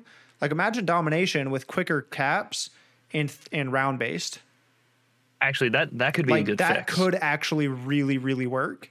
Again, you know, you'd have to test it out. You'd have to go through some balancing issues. But like on paper, not a bad idea. Well, I totally agree, and I think you're right when you say that it's hard. It's like, how do I put this? It comes down to just a Call of Duty balancing issue. Like, we I would experience say it that, across the board. like, the newer games don't cater themselves to older game modes, which makes sense. Like, Domination's an older game mode where you just had your 3-lane map, you put B in the middle, and then each spawn gets a side. Yeah. But now I feel like since maps are like really oblong, a little weirdly shaped, which is cool. Like, I'm okay with the dynamics of the new. I love doors. Again, like I'm weird. I have like a weird optimism toward doors and breakable windows, but I love them. It's like Stim Shot for me. I want to like it. The concept is cool. The execution is terrible. Yeah, I agree. Like the amount of times where I can't open a door or can't break through a wall in Vanguard and I'm sprinting at it like 3 or 4 times is just beyond me. It's so frustrating. It's all in the execution. I think a lot of these ideas are fantastic on paper. Because like I said, like I'm a mental player. I like adding new different things that just add a little element for you to have to think of. It's like learning it is just as fun as playing it. I've found Fortnite taught me this. The most fun I have in a game is learning it. Halo, traditionally a really bad Halo player. Infinite, I was decent. Nothing else was good out at the time, so I grinded the fuck out of Halo. Got into low Onyx, which I'm really, really proud of, traditionally being a bad Halo player. I learned how to play the game. I learned how to play the game pretty well. And now, between a lack of content and seeing myself having gotten good-ish, like I can maintain Diamond 6 or Onyx, now I'm like, I'm kind of bored now. It's like I totally understand where you're coming from. Like I it's strange that there's almost like a I wish I could remember the terminology right now. Like, it's not like lazy. It's like you completed it. Like, you feel like you've completed the task. Like, you've gotten to where you want to be. Yeah. And something, you know, that goes back to, you know, even when I think of things outside of gaming, just like the way my brain works, I like challenges that, I mean, there's like a psychological term for it. You know, it's basically the concept of setting small but reachable goals. But there's this fine line. There's this like Goldilocks zone of the challenge has to be hard enough that it's challenging, but easy enough that you can actually reach it. If it's too challenging and it's almost like the thing you said with like CSGO and H1. It's like, if it's too hard to meet that next tier, it's really discouraging and you may just give up. But if it's too easy, it's not rewarding enough. You don't feel like you did anything. So yeah, it has to be challenging enough to keep you going towards it, but reachable enough that you can actually get it and get that dopamine of reaching it and that reward, and then move on to the next challenge. And that's just like the way that the brain works in general. But my brain does that. But if you combine it with a checklist of things, that's a really linear path. It's why I was, a grinder for challenges in past Call of Duty games with emblems and titles. And like, not only was there a challenge I had to do that was reachable, but also challenging, but there was like a reward that I could showcase at the end. And there was a seemingly infinite amount of these. Not quite infinite though. Like I had to get every single gun had X amount of challenges, and then I'd move on to the next gun. And then perks had challenges, and then kill streaks had challenges. Oh, yeah. There was an end, but it was difficult to reach, but it was obtainable. Rant over. No, that's honestly, like that was spot on. I feel like that's how a lot of older games were, and I feel like that's what I gravitate toward now. So personally, I haven't been playing as much COD for the past few weeks. I've been like hard stuck on Terraria, which is a little odd. It's a huge spin off from that, but yeah. There's a mod that I downloaded which just adds more bosses and more content to the game. And like you said, like a very attainable but difficult goal is to kill all of the bosses. So when you open the game in the pause menu, there's like a list of every boss in the game and the order in which you could fight them. It's like their suggested order. Yeah. And I sat down and I'm like, I'm going to clear every single one of these. Skill path, like. Yeah, it follows like the progression of your gear. So as you kill them, like your gear gets better. So then you can fight the next guy. Could fight the final boss with low level gear. Exactly. We're not suggesting you do that because you'll have a horrible time. Yeah. Yeah. But that checklist, like that feeling of like, okay, so like here's my next boss and it's not going to be easy. I know I have to prepare for this. Yeah. And then you go in, you beat it, and you're like, all right, that was awesome. We beat the boss. That's great. Like there's another one. There's like a linear path on like how you can prepare. Mm-hmm. Right? Like even something as simple as like, we'll never see it in Call of Duty again. But like this is the amount of nerd that I used to be in Modern Warfare 2, right? We already talked about the ridiculous amount of hours I put into that game. But like I used to sit there and take quizzes online about just random MW2 trivia. And it would be like, it's funny, you actually see like, I saw on Instagram Reels, it was something from 100 Thieves guessing maps based on a picture of them. I love that. I saw Zuma do that with the first ASIM. one was Hijacked, and it was super obvious. I think it was like the loading map art of Hijacked. But the second one was super shitty resolution grass and super zoomed in. Like it was a patch of like you could tell it was grass, but it's like, how the fuck am I supposed to know what map this is? Almost every map has some area with grass on it. It was Shipment from Call of Duty 4, original Call of Duty 4. So it was like, one, it's a super grassy map. Two, this is 2007 game, so the resolution is terrible. And three, it's so zoomed in that like you literally can't tell anything else about it. But like I would do shit like that. And like there was tests that'd be like, how do you unlock the heartbeat sensor? Like, oh, you get 15 kills with a silencer. How do you unlock the holographic sight? Oh, you have to use the red dot sight, get 20 kills. Like I knew that for literally everything in Modern Warfare 2. Every gun, every attachment, every challenge for every perk, like the level that you unlocked every single gun at. Like I was a fucking nerd. You're deeply ingrained in it mentally. Like bad. The only people that I've like seen glimmers of similarity to is like Blake's level of nerdiness in MW2. Like if you hear TST talk about like he'd be in the back of class like drawing out accurate representations of maps and discussing map strategies with like Hitch and George. I'm like, yeah, that's basically how nerdy I was. But like, you'll never see it again where it's like, in order to unlock this attachment, you have to use this attachment. Which like, it's a linear path, just like you're saying with like Terraria, like there's a linear way to prepare. And even though it's not like a boss fight or a challenge, it's like, you have to use this to get this. And if you want this, you have to go through the pain and challenge of using this. And like, red dot versus a holographic, who gives it? It's a sight. If you can shoot straight, you can shoot straight. Like you can turn your HUD off and still manage, but still it's so small. Yeah. And it's something I feel like games now across the board, not just Call of Duty, like they're missing that. Yeah. It's like a level of progression. Like there's like a satisfaction that you get from progressing in a game, whether it be a multiplayer game, a single player game, doesn't matter what it is. We have things like slide canceling. Yes. Instead, it's really frustrating. Like my problem with a lot of games today is that I get on and within like a half hour, I'm like, all right, well, I could just be playing something else. Like this isn't that fun. Like that's the problem I have with like Apex, There's so many games that I have that same issue with, and I end up finding myself like going back to not the exact same games. Like Call of Duty is always a comfort game for me. There's so many multiplayer games, I think, is the key. Because like I'm thinking about this, and I saw a video regarding Elden Ring and why it's so successful, and it was like it's shitty that this game is successful for the reasons that it is, and it basically boiled down to like people love this game because it was a simple but completely finished game from day one, and we should not be celebrating that. That should be normal. We should be receiving fully complete games upon release date. But what we've gotten so accustomed to is games launching very poorly and being fixed through updates and DLC.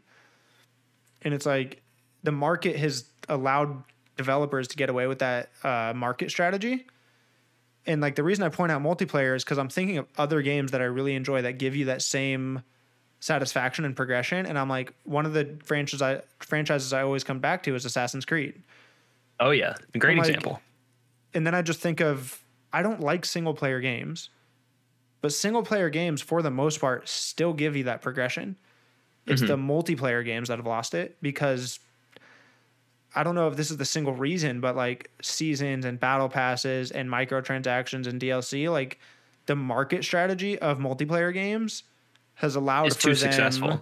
It's too financially successful, and everyone has just been okay with it. And it's like, why would anybody give you that kind of progression that we're talking about?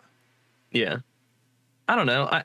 So as you said, like partially it's because of like the community as far as gamers go, and this goes across any game. It's not even just multiplayer games, single player games. You're right. Like they release games that are unfinished now, and I think partially it is a lot of like, oh, well, we're letting them get away with it.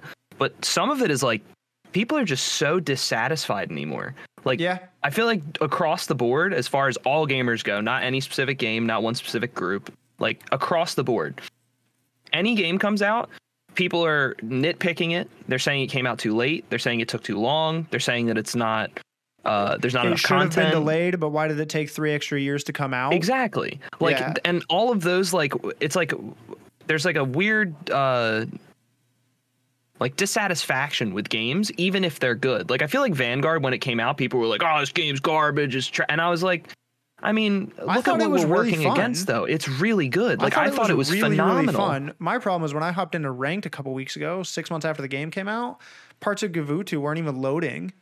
And I'm on an Xbox Series X. Like, textures weren't loading. I was running into fences that I didn't know were there until I saw my teammates jumping over thin air. And that only happens because we're sitting here saying, oh, well, what's next year's? When's it coming out? Yeah. Can we get it now? When's the release? A lot of this, I think, can be traced down to just human attention span.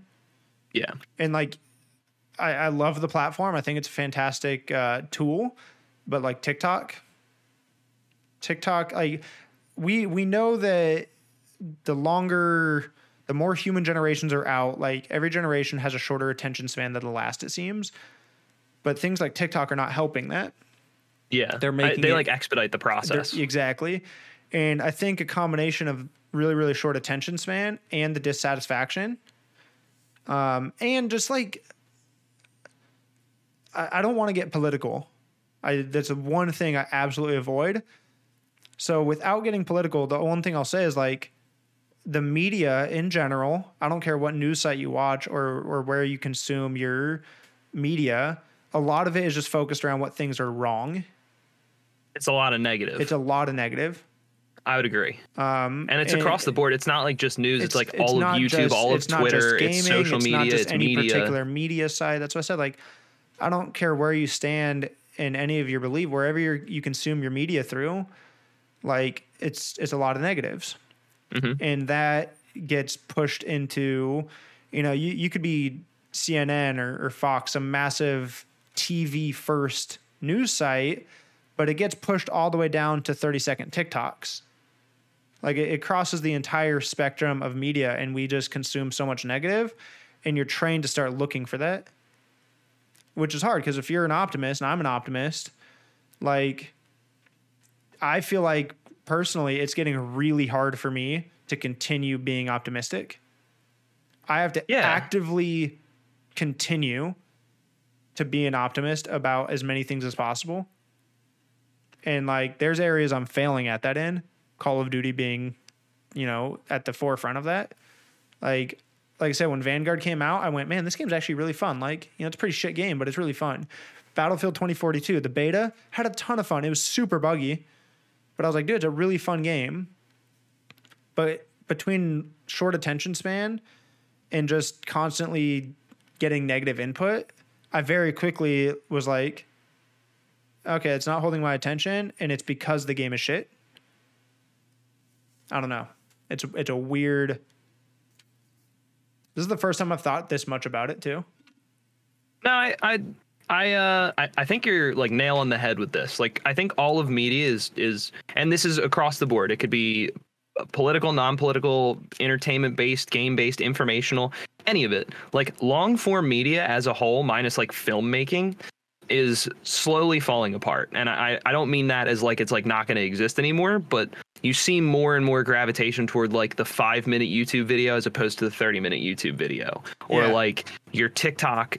Specifically, as someone who's tried to upload TikToks, I will tell you that the best TikToks that I've put out, as far as like likes, comments, views, generally, the more engagement comes from shorter clips as opposed to a whole minute, which I think is a better piece. And it's weird because, like, you're right, the attention span's shorter. But I think part of that too is like the dissatisfaction toward everything is so emphasized because that's all you talk about. Like, there was a good like 3 months where I was playing Warzone alone because all I would see on Twitter is like, oh, this game sucks, I'm playing Apex, or oh, this game's terrible, I'm doing. And it's like, that you're right. Like, there's a lot of problems. There's a ton of problems. But if all we do is just bitch about the problems, like, none of them get fixed. Yeah. Like, we can say as much as we want to Activision. We can say as much as we want to Raven Software. We can say as much as we want to, what is it, 414 or whatever the Halo group is. 343. 343, thank you. Yeah. But all these companies, like, none of them really are going to read your, tweet with 4 likes that says, my guns don't work in Call of Duty. Like, they don't care. That's not what they're there for. And it's like you're almost like screaming into the void.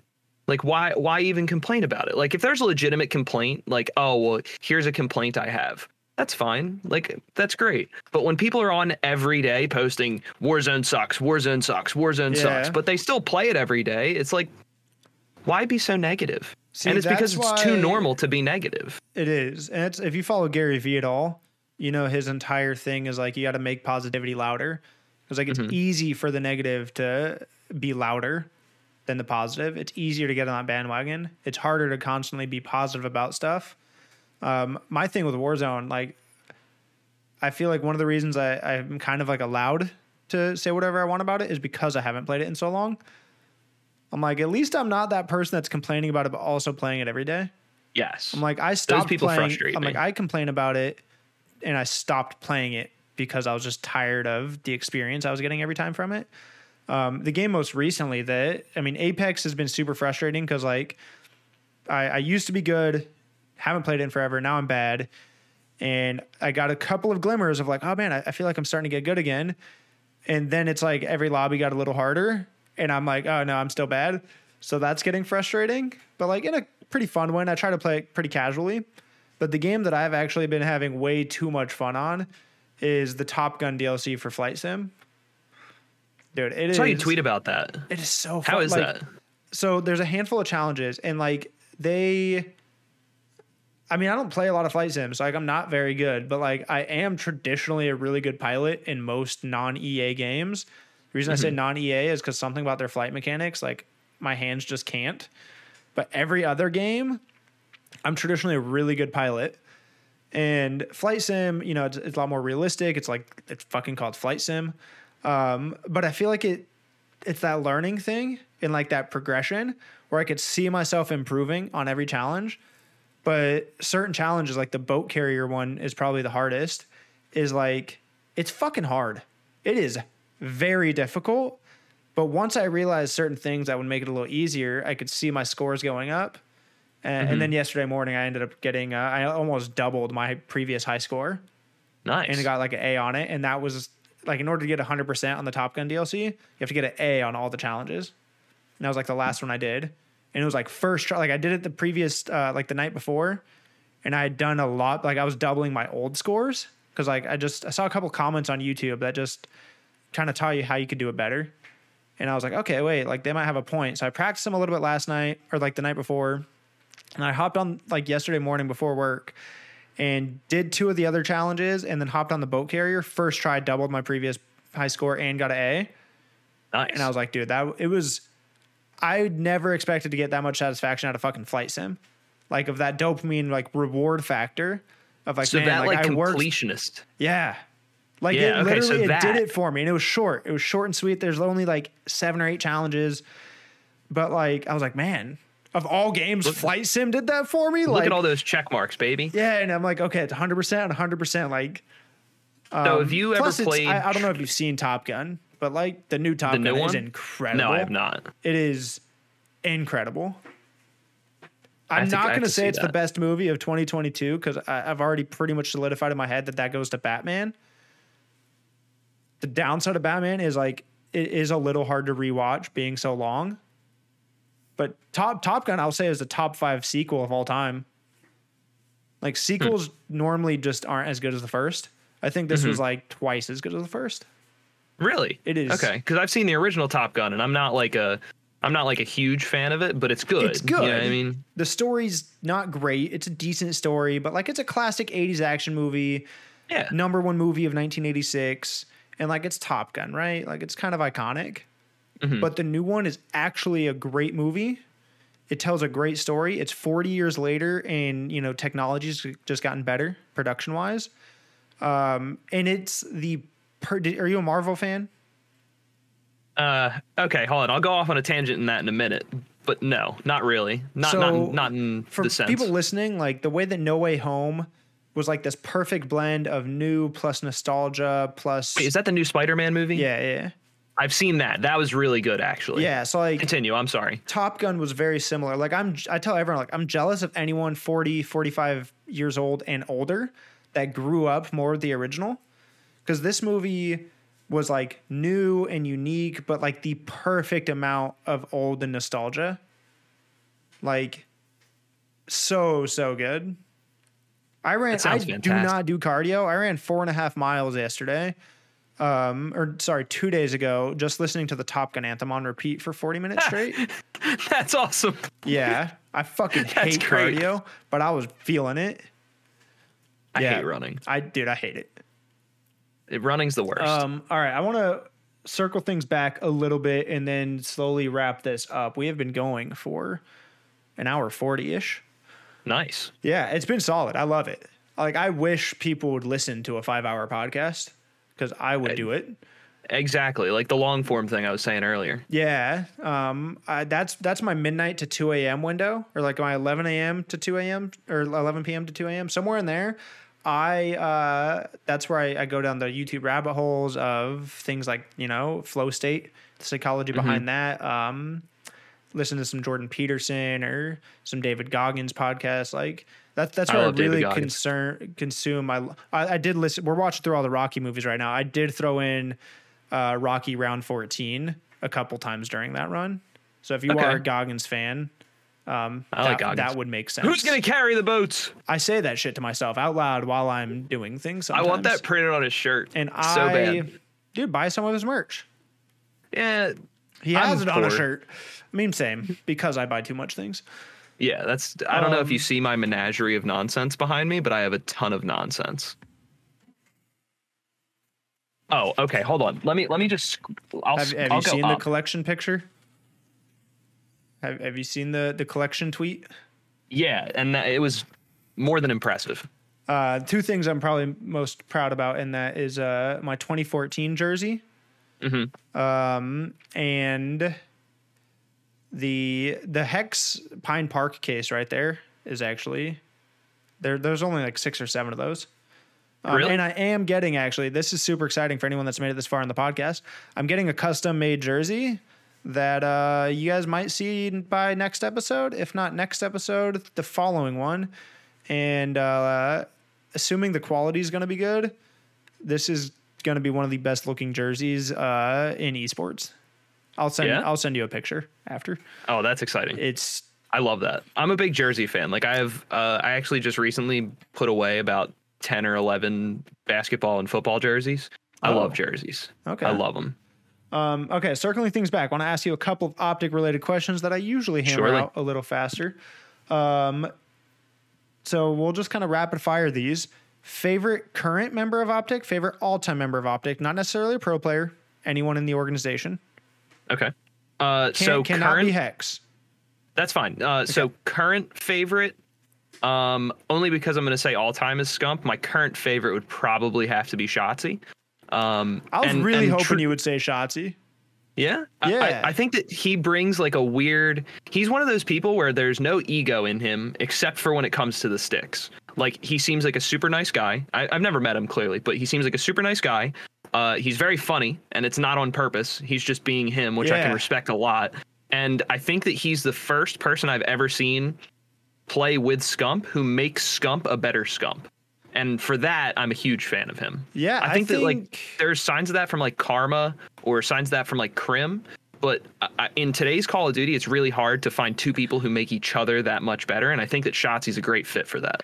Yeah, that's really well said. I was hoping you'd say Shotzi because like I always tell everyone like my three are always Big Timer, Karma, D-Treats. D-Treats is my all-time, Big T and Karma is current. Karma's the GOAT too. Karma and Big T because my senior picture graduating high school was modeled after, heavily inspired by Big Timer's Guinness Book of World Records photo shoot for being the winningest player at the time. I'll send you a picture of that too. It is stupid, but I love it. Oh, we love stupid. And two, same as like Shotzi, like they're just funny dudes without trying.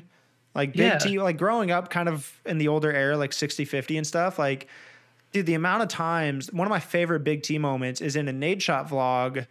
It's like in a day of the life. And he's like, say something funny, man. And Big T was like, dude, this is what I signed up for. You know, all you people just want me to be funny on the spot. And like 2 seconds later, he's like, you know, I got cameras in my face all the time. I got money, bitches. Like, it's like, he's just not even trying to be funny. He's just a funny ass dude. And I feel like there's just a lack of people who are genuine. Yeah. So like seeing people who are genuine, like Shotzi or Big T is a good example. Like there's too many people who fake the funk, I think is the term that I hear people use a lot. But like when you're just straight up genuine, like you feel it. Zuma, oh my God. And I'm from New Jersey, so like you're talking my language now. Like Zuma methods. Like, you know, with the flank and how big that's gotten, I could see where newer fans might be like, I don't know, he's putting on a little bit of a show. The reason that I will say you're wrong is because of that clip way back with the e-girls and stuff. Oh yeah, where he was like he was even more toxic. I love it. Like I love it. Shut the fuck up when I'm talking, or you know what clip I'm talking about. I hope. Oh yeah, yeah. I'm like, that's dude, no, he's always been like that, and like that was years ago. That was way before he had the viewership he has now. Yeah, and I think, and this is going to sound a little conceited, but like that's a Jersey thing. Like Jersey people tend not to give a fuck. Like if you look at a lot of pro gamers are from New Jersey. You wouldn't think that, but there's a lot of them. I wonder if it's a mental thing. It's weird. Flame Sword, Bows, they're both Jersey boys. Yes, they are. Methods, Zuma. Yeah, my favorite accent in this country is like a New Jersey or New York accent. One, because it sounds incredible, it's iconic. But two, it's like the spunk and the attitude behind that accent is what I love. I work at Costco and I met some New Yorkers that, you know, one of them was really trying to hide the accent, and it's because she didn't like the attitude associated with it. And I was like, please don't. Like, I love it and I'd never get to hear it. Can you please just like let the accent out for me? They're some of my favorite people I've helped. They come in all the time. They always say hi. And it's weird. We get like a weird and again, it's like a stigma of like everyone in New Jersey is like your typical like North Jersey Italian. Yeah, like it's like trying to get me not quite New York. Yeah, and you know what? My girlfriend is that, like, legitimately. Like, her whole family is from New York, and they moved to New Jersey. So they're, like, part of that stigma. But, like, everyone I grew up with wasn't like that. Open for me, punk. I'm trying to get a coffee. Exactly. Her grandmother is that, like, legitimately. And it's wild to me because that's so far from how everyone in New Jersey is. Like but actually the people, is. Yeah. Yeah, like it's very normal here. It's a little I bit mean, of a like we're a little generational weird thing but too. yeah. I Absolutely. think the older for generation, sure. like her grandma, probably has it more. It's something that's Yeah. died out throughout the years. Oh yeah, and she's from New York too, so like that's Yeah. It's like you're just But dragging. You love can't it. take New York out of her. I said at Champs 2019 there was I met Ashley Knight there. I don't know if you follow her. She's blown up quite a bit doing like anime singing covers. That's cool. But she was super cool, and she's from I think she's from Jersey, and she was getting a kick because every time I was like by her, I'd throw on the Jersey accent. I tended to do impressions, so I got I get that. I've got I the do it too. Jersey one, right, which I like to think British, is like Australian. decent. I used to do like a decent Scottish one. People from Minnesota. I love that. My favorite's Arnold. Wow, this great state of California. That's okay. All right, that was impeccable. That's with a dry throat too. I need There you go. A little 1v1. some 1v1. Discount code Astro. Welcome to the great state of California. It is me, Arnold. I'm the Terminator. Wow. The governor. The governor of the great state of California. The Who is your daddy and what does he do? No, it's not the tumor. It's not the tumor. Yeah, Arnold's my favorite. And I think Arnold's I do a really good one, honestly. That's pretty one good. that's one thing I'll take some pride in. One of few things. I do that a lot. Like I'll just start using accents strangely, and there's never really a reason behind it, and I'll get crap for it from like my closer friends. In high It's school, great. we had it was my junior and senior year. We convinced a freshman and then, a sophomore year. My buddy and I convinced him we were exchange students from Russia for 2 years. Every time we walked past them, we would throw on a fake, shitty Russian accent. Just be like, it's weird because I'm actually learning Russian now. So it's weird for me to try to talk an American accent or American English, but with the Russian accent. My name is Vladimir. That's pretty damn good too. That's passable. That's very passable. Одно пиво, пожалуйста. Well, was that Russian? Да. Were you just speaking Russian? Да. That's scary. Not because it's Russian, but because I didn't even. Why That was I wanted to learn like seamless. Russian. Yeah. Одно пиво, пожалуйста. Yeah, I have no idea what you just said, but it sounded I've cool. always had a fascination with the language, and I've been mistaken because my fascination is actually with Ukraine and the Ukrainian language, and it comes from things like Chernobyl and 50,000 people used to live here. Now it's a ghost town.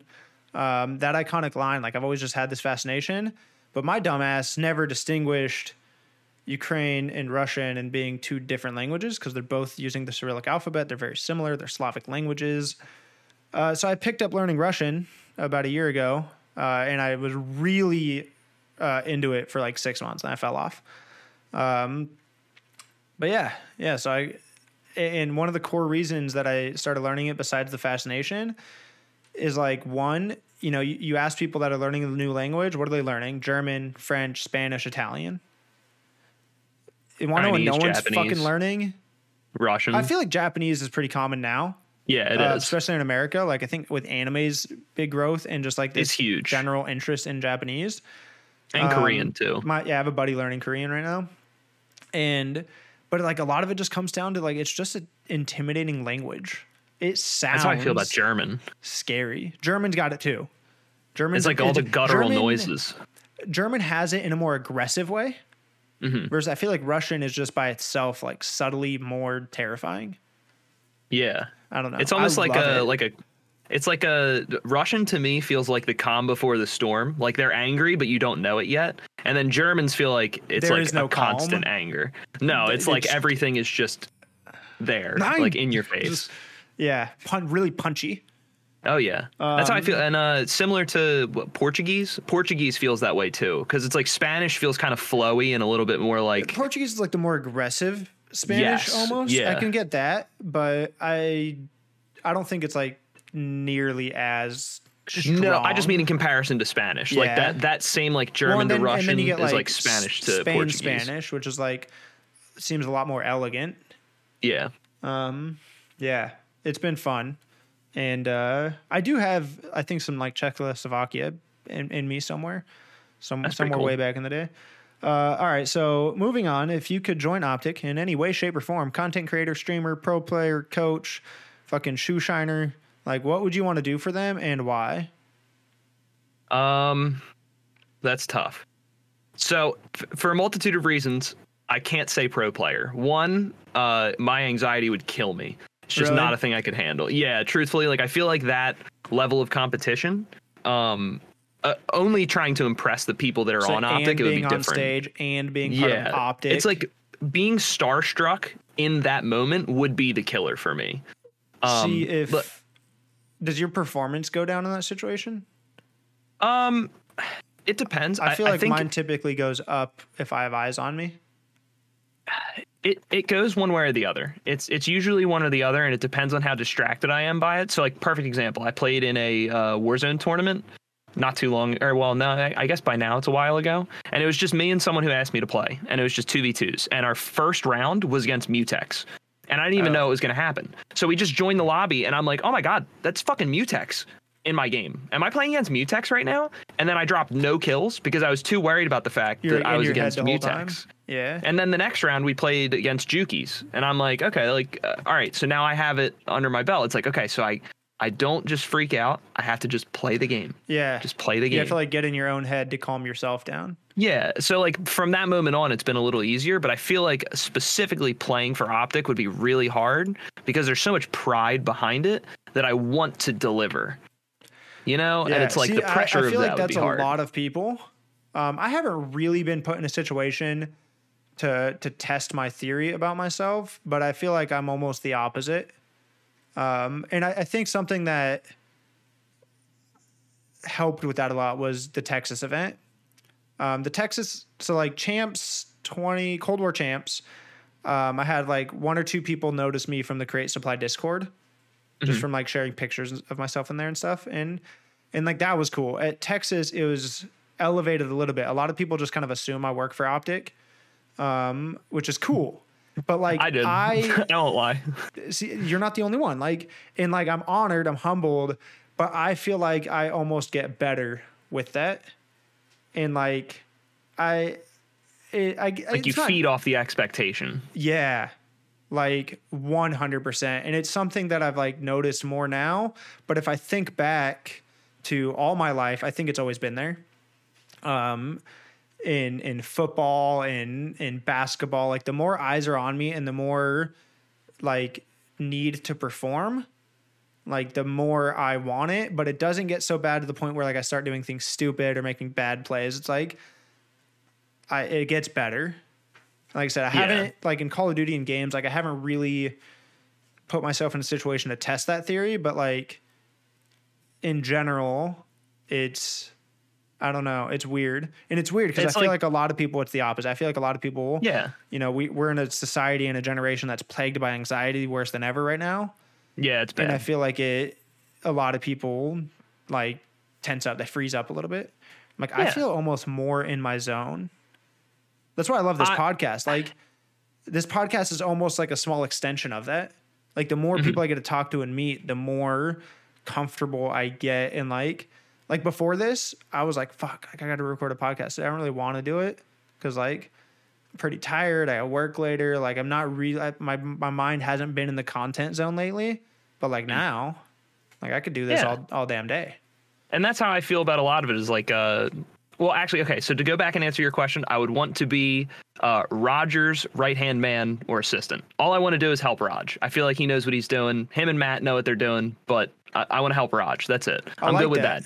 Just get me there to help out. I'll get coffee. I'll get food. I'll record stuff. I'll edit stuff. I don't care what you need me to do. Just let me help you out. I am going to steal that answer because like I've been trying to be Matt's replacement low key. Yeah. But every tweet that I see you saying that, I like and retweet it, just so you know. I appreciate putting that out there. I think manifest. There was someone at the Texas event where I don't know what the fuck I came up to them for, but I don't think it was you actually. I think it was the guys I got a picture of during the Ravens match. Like I showed them a picture or something. They're like, "Oh, where are you going to post that?" And I gave them my Twitter, and my pinned tweet throughout that event was one that went super viral about like being Matt's right hand man or being his replacement or something along those lines. And he was like, "Oh, I actually liked that tweet. Like, I didn't follow you, but I remember seeing that on my timeline and I liked it." And I was like, "Hey." So, yeah, that was cool.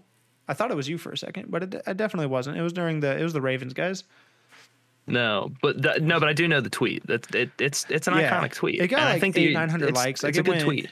It was the most liked reply out of all those. The next most liked one was Semtexable, which has a far more developed resume than I do. All right, so real quick, we're going to take a small pause break here. It's been a damn good podcast. Miles, when you see this later, make sure you put it in the video. Shout out. Actually, no, don't do that. I was going to shout out a bunch of people. Now I feel guilty. Shout out Miles for having me on. Lovely host. My first exposure to podcasting, and it's been wonderful. All right. Welcome back, Miles. Thank you. All right, so I'm stealing that answer. I think much more than being match replacement, I'd be a lot more useful as being his right-hand man, and that definitely comes from a place of insecurity. I don't think I have the ability to be his replacement. Technically big speaking, shoes to fill. Is really big. But shoes I can to feel fill. that. That's how I feel about Rodgers. Like I think I could learn a lot, but I don't know if I could ever be him. Yeah. I feel like Roger probably at first felt that regarding Hitch, like kind of taking over Vision. Like Hitch had them some pretty big shoes to fill. I think Hitch is an anomaly. Roger did a good job making his own shoes. Yeah. So, moving on, what would your top three top five? That doesn't make any sense. What would your top three favorite moments in Optic history be? It could be pieces from content. It could be that's tough. Championships. It could be anything that sticks out in your mind. All right. So I'm gonna pick two really iconic ones. Okay. One of which because I was there. So I'll go from 3 to 1 in that order. So 3 for me would be probably, I think it's the clip of Scump in Nate Schott's room at 60-50. Dancing to the Humpty Dance. Yes, by the it is so funny. Like, oh my Yes, God. sir. Like I could listen, or I could watch that video like 10 times in a row and laugh just as hard every time. After that, I'd have to say it was Scump's performance in Black Ops 2 when he was screaming that he's the best. I don't remember the name of the map. It's that not was Yemen Standoff. Hardpoint. Yemen, thank you. Yeah, yes, he gets a and he's literally look at the fucking scoreboard. On P3 or P4. The best in the Not game, the baby. best That in the is game. like, I love it. I love that both of these are from Black Ops 2. Oh yeah, and Hitting me then in the first has nostalgia. to be the win at the first major this year, only because I was there. Yeah. Was that your first event? Yes, my first esports event in general, not just Call of Only? Duty. Only. Okay. Dude, what a fucking good first event. Yeah, the stars aligned for me. It was great. So my first event, you know the iconic clip of Scump telling the crowd to bow down. Oh yeah. I believe that was Anaheim 2013 during Black Ops 2. I think so. And Big Timer had Optic stickers on his face. I'm pretty sure that clip is from that event. That was my first event. The thing I struggle to remember is that moment. Like I think I do, but I also don't know if I only remember it because of the clip. But that was my first event, and then I didn't return until Anaheim 2019, which was like wild to just see how much bigger it had gotten in that 6 years. Massive change. I think my favorite events I've been to, Anaheim 19 was incredible. Champs 19 was also incredible. I think I liked both of those events kind of more than the Texas Major as far as just event production goes. But as far as everything else goes, the Texas Major is pretty untouchable. Between them, winning at their own major, the 2-3 years or whatever it took to actually make that happen because of COVID and whatnot. TST's, Hitch's emceeing of that event Was phenomenal. I think that made the event. My place within the community by the time that event happened, I was a little bit more established. And like I said, You definitely had a foothold. Like I would say just from, I'd never met you prior to the event, or honestly, I'd never seen tweets, nothing. I Yeah. literally only began talking to you because of the clip that you have of me saying no ice Lamar. I thought that was Yeah. elite, Yeah, and I yeah. wanted it for my Twitter. And then immediately after that, I just dove into your YouTube, checked everything Do you out, have saw your that- Twitter. Do you have that clip? Did you I think so. steal it from the YouTube video? If I think not, I did. will find it I and believe I will I send have it to it. you. I think I have it. I got it. Yeah. But that is one of my favorite things ever, and No Ice it's Lamar. That's a great. good clip. It was a That good is clip for sure. really good clip. It was phenomenal. And I love that you looked into the 1 sec, camera, I'm sorry. and then afterwards you were like, you asked like, where's that going to be posted or something? Oh, I had to ask. I Yeah. had to get it. Yeah, It had to be done. That was a really good moment.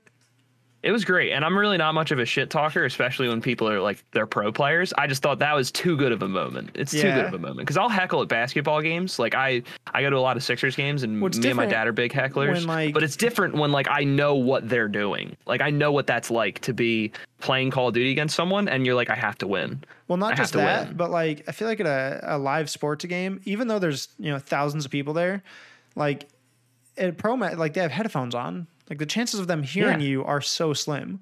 Oh yeah, absolutely, almost none. Almost none, yeah. Do you have to go AFK for a moment? Yeah, or- give me 1 moment. yeah, 1 moment. Yeah.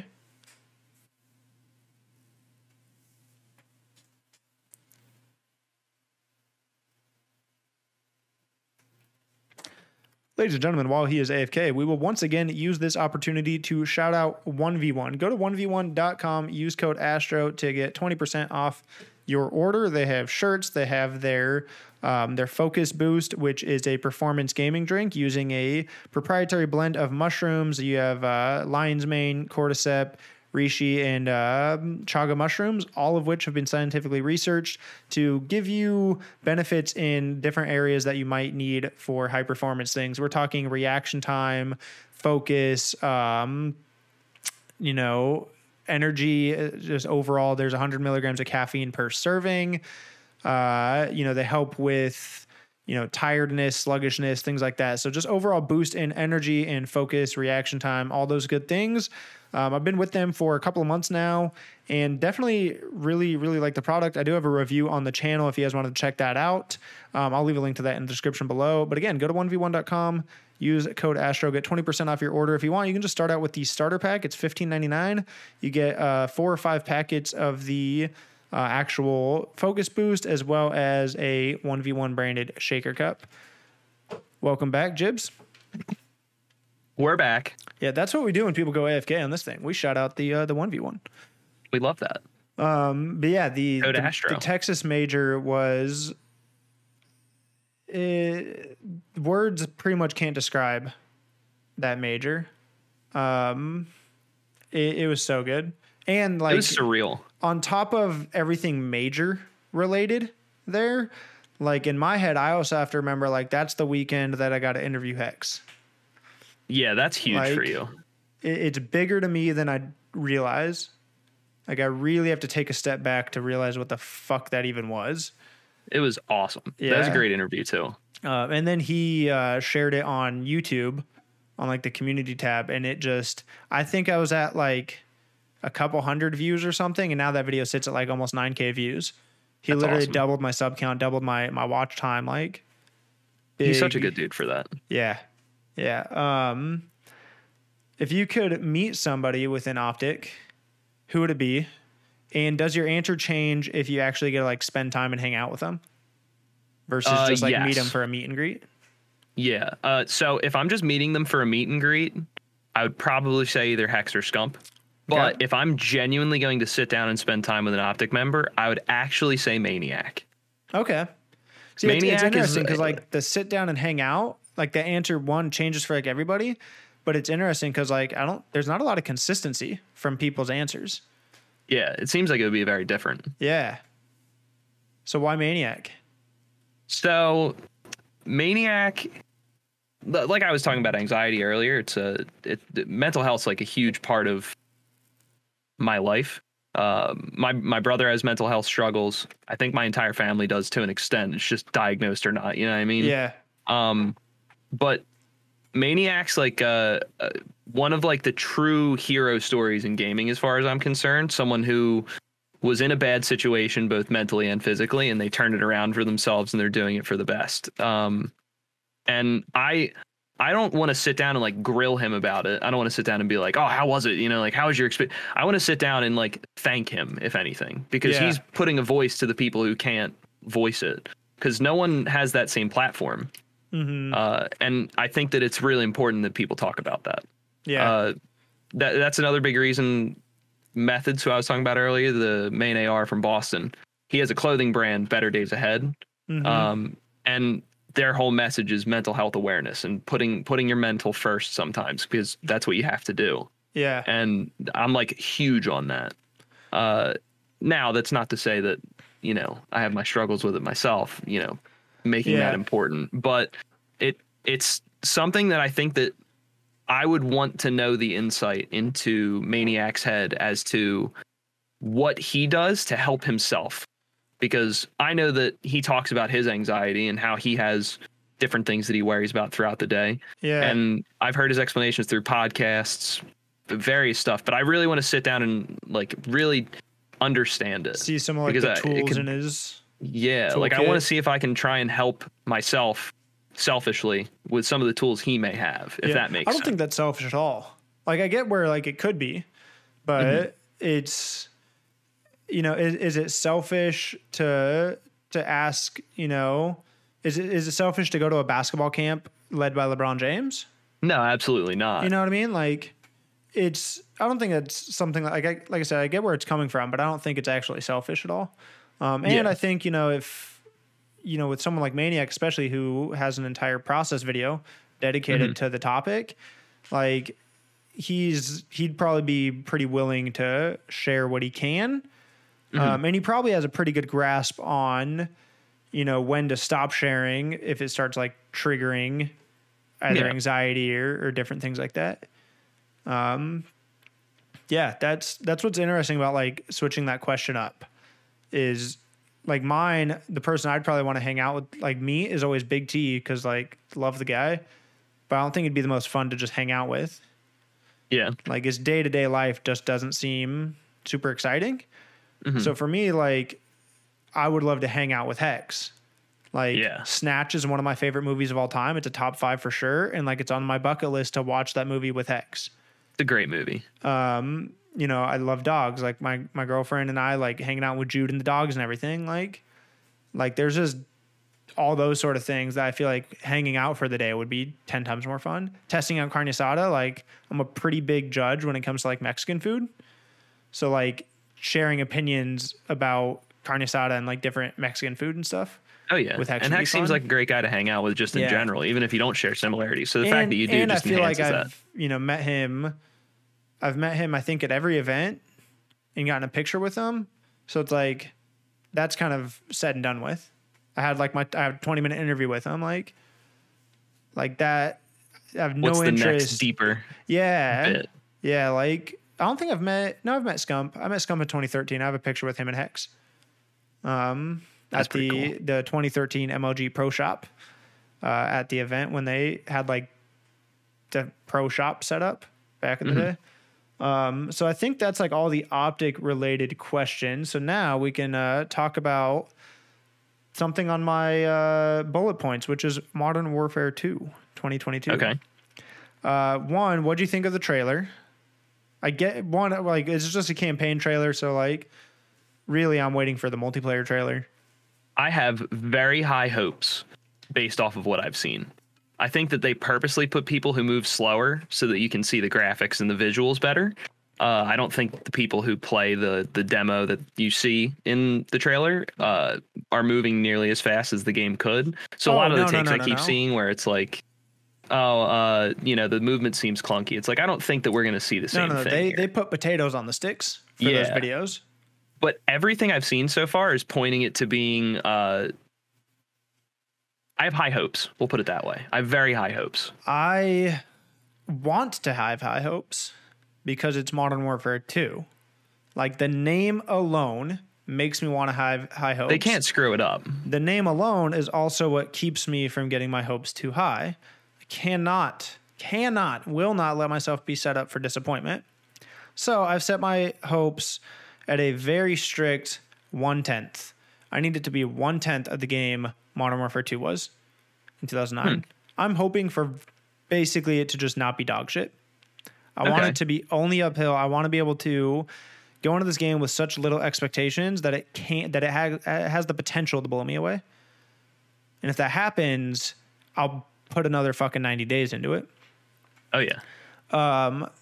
That being said, the two things that give me the most hope for Call of Duty's future are two tweets from Charlie Intel, who, got to fly out and hang out in Infinity Ward Studios and play the game a little bit, get some hands-on. They tweeted two really important things. One, almost all of Activision Studios worked together on this game with Infinity Ward leading the charge. Okay. We've seen a little bit of collaboration between studios when it comes to Warzone. And you saw Sledgehammer before they had their own game helped a little bit with like Modern Warfare 3 and I believe Ghosts as well. Mm-hmm. So you've seen a little bit of collaboration. I think Treyarch's actually helping on Vanguard currently because they tweet. Yeah, they're the ranked system people. Yeah, they tweet a lot of stuff regarding ranked. It's exciting to me that for the first time ever, it seems we've maybe gotten a game that throughout the lifespan of its development has had hands from all different studios. And Infinity Ward is just the one saying, this is the direction that we need this game to go. Help us get there. I think that single-handedly is like the most exciting. The second thing is that Warzone 2.0 and Modern Warfare are going to run on the same engine. And the way that they worded it seems like Call of Duty moving forward is going to always run on the same engine. That I was very excited for. Consistency needs to happen. I think that's just good across the board, right? It's good because pro players can play Warzone and not have to worry about it feeling completely different and throwing off their game like we saw during Cold War. So for that reason, it's really good for, pro players to just get some kind of time off to just enjoy the game. It's really good for viewership because pro players get to do that. It's really good for casual players because you might be a really good Warzone player that's looking to make the step towards professional and you don't have to completely relearn game mechanics. There's literally just zero negatives. Yeah. Consistency breeds like a lot of good things for Call of Duty, which we haven't had ever before. Like if you look at all the games we're compared to, Counter-Strike, Rainbow Six, even if you look at like just shooters in general, like Overwatch. The only consistency that we've really ever had is like Modern Warfare 1, 2, and 3 were kind of consistent within each other. And like Black Ops 1, or World at War, Black Ops, and Black Ops 2 were pretty consistent within each other. And then like Black Ops 3 and Black Ops 4 minus, take the jetpacks out. Black Ops 4 feels pretty similar to Black Ops 3. Mm-hmm. It's like you've seen small bits of consistency from independent studios. Yeah. But across the entire game, never. That's why I'm hoping that the collaboration of all of the studios, as much as it kind of scares me, because I feel like it could be an issue where like some studios think their ideas are better than others. Mm-hmm. I hope that's not the case, and it's going to be good collaboration from everyone, as opposed to like, okay, well, we're in charge of this, so this is how this is going to go. You work around that. Because I could see it going that way too if it's a bad work environment. I think that's where the Infinity Ward leading the charge. Like, I hope that is, they're the ones that ultimately like make the decisions because it is their game. But I hope that they're giving the other studios as much freedom as possible. Yeah. Give us your best interpretation and we can change things, a little bit. But I don't know. Those two things are what's making it hard for me to keep my hopes down. But the thing that's making it easy for me to keep my hopes down is my love for the original Modern Warfare 2. Yeah. It's got gigantic boots to fill. It's the only Call of Duty game that has potentially bigger shoes to fill would be Black Ops 2. But if you look at the numbers, Modern Warfare 2 is a more requested game than if you look at, there was a list, I don't know if it still exists, but it was like the most requested games to make backwards compatible or remaster for Xbox. And Modern Warfare 2 is the top of that list for years. So yeah, I don't know. We're getting High Rise back. I hope we get Scrapyard back. That's like one of my favorite maps in that game. Rust. I I would like Rust for the iconicness, but I'd also be okay without it. I only want it so that when people say 1v1 me, I can say only if it's on Rust. That's it. That's all I want to be able to say. My 1v1 map was Scrapyard. Oh, I loved Rust. Rust was my jam. I mean, I didn't dislike Rust. I just feel like Scrapyard was a truer representation of skill. Oh yeah, probably. Like I can't disagree. Yeah, Rust was but I would specifically play Scrapyard with no radar because I'd played against people that would go radar on and they just learned the wall banging on the spawns. No, that's which rough. Like I get that there's a skill to that, but like how good are you, when I actually get a chance to get out of my spawn and shoot back? Like that's what I would always like want to find out. Like you might have memorized like the things actual better than gunplay me, but I as might opposed be a to the better player memorization. Yeah, exactly. So that's why I always opted for Scrapyard, no radar. And Rust, you don't need radar, but I feel like similarly, like if you're hitting your shots, it's really hard to get out of that spawn trap. Yeah, it's rough. Yeah, yeah. Yeah, but I would not be mad at all. I love Rust. Like, yeah, I just love and Scrapyard weirdly, another one I really want them to bring back is Overgrown. I know that's a really odd map COD to 4? say that we should have back. Yeah, COD 4 Overgrown. I know that that's not from the same COD, Dude, but that's a map that no one talks about enough. For some reason, I kind of like always want Estate back. And Estate was a good one I feel too. like similarly, no one talks about it. But like I don't believe that there's a bad map in Modern Warfare 2. Like there's maps that are worse than others. I don't think there's a bad map. The only one I really don't like is whatever the snow map is with the train down the middle. Yeah, that map is the only one I'm really not a fan of. It's like even that, not a bad map. Yeah, a lesser liked map. Not as good as some of the other ones, but like it's not a bad map. No, I feel like something we see in Call of Duty games now is like actual bad maps. Too many of them. Yeah, it's sad when competitive has 3 maps to choose from. Right, like Wasteland. I mean, it's an iconic map. It's not a good map. Yeah, but it's not a bad map at all. Backlot. I also just really like symmetry in maps. Yeah, I think that's one of the reasons like maps become one-sided is because they're not symmetrical. Yeah. I'm not saying it should be an exact mirror of itself, but like you should have a lot of similarity between the two sides. Karachi, Invasion, both great maps. Rundown, I would love. I like Rundown too. Dude, Rundown's a good one. I saw a TikTok or a tweet or something saying, a map that this person was saying like they would like to see it come back just to see how pretty it would look with today's graphics. Favela. Ooh, with all the that would colors, be a great map. I think the green roof map, the banana leaf roof. I just want to know what that would look like with today's graphics. There's a lot of really cool maps that I could see getting remastered. Yeah, it has a really good map pool. COD 4 as well. Overgrown, Crash, Backlot. Yeah. Those 2 games I tend to put even Block closer together.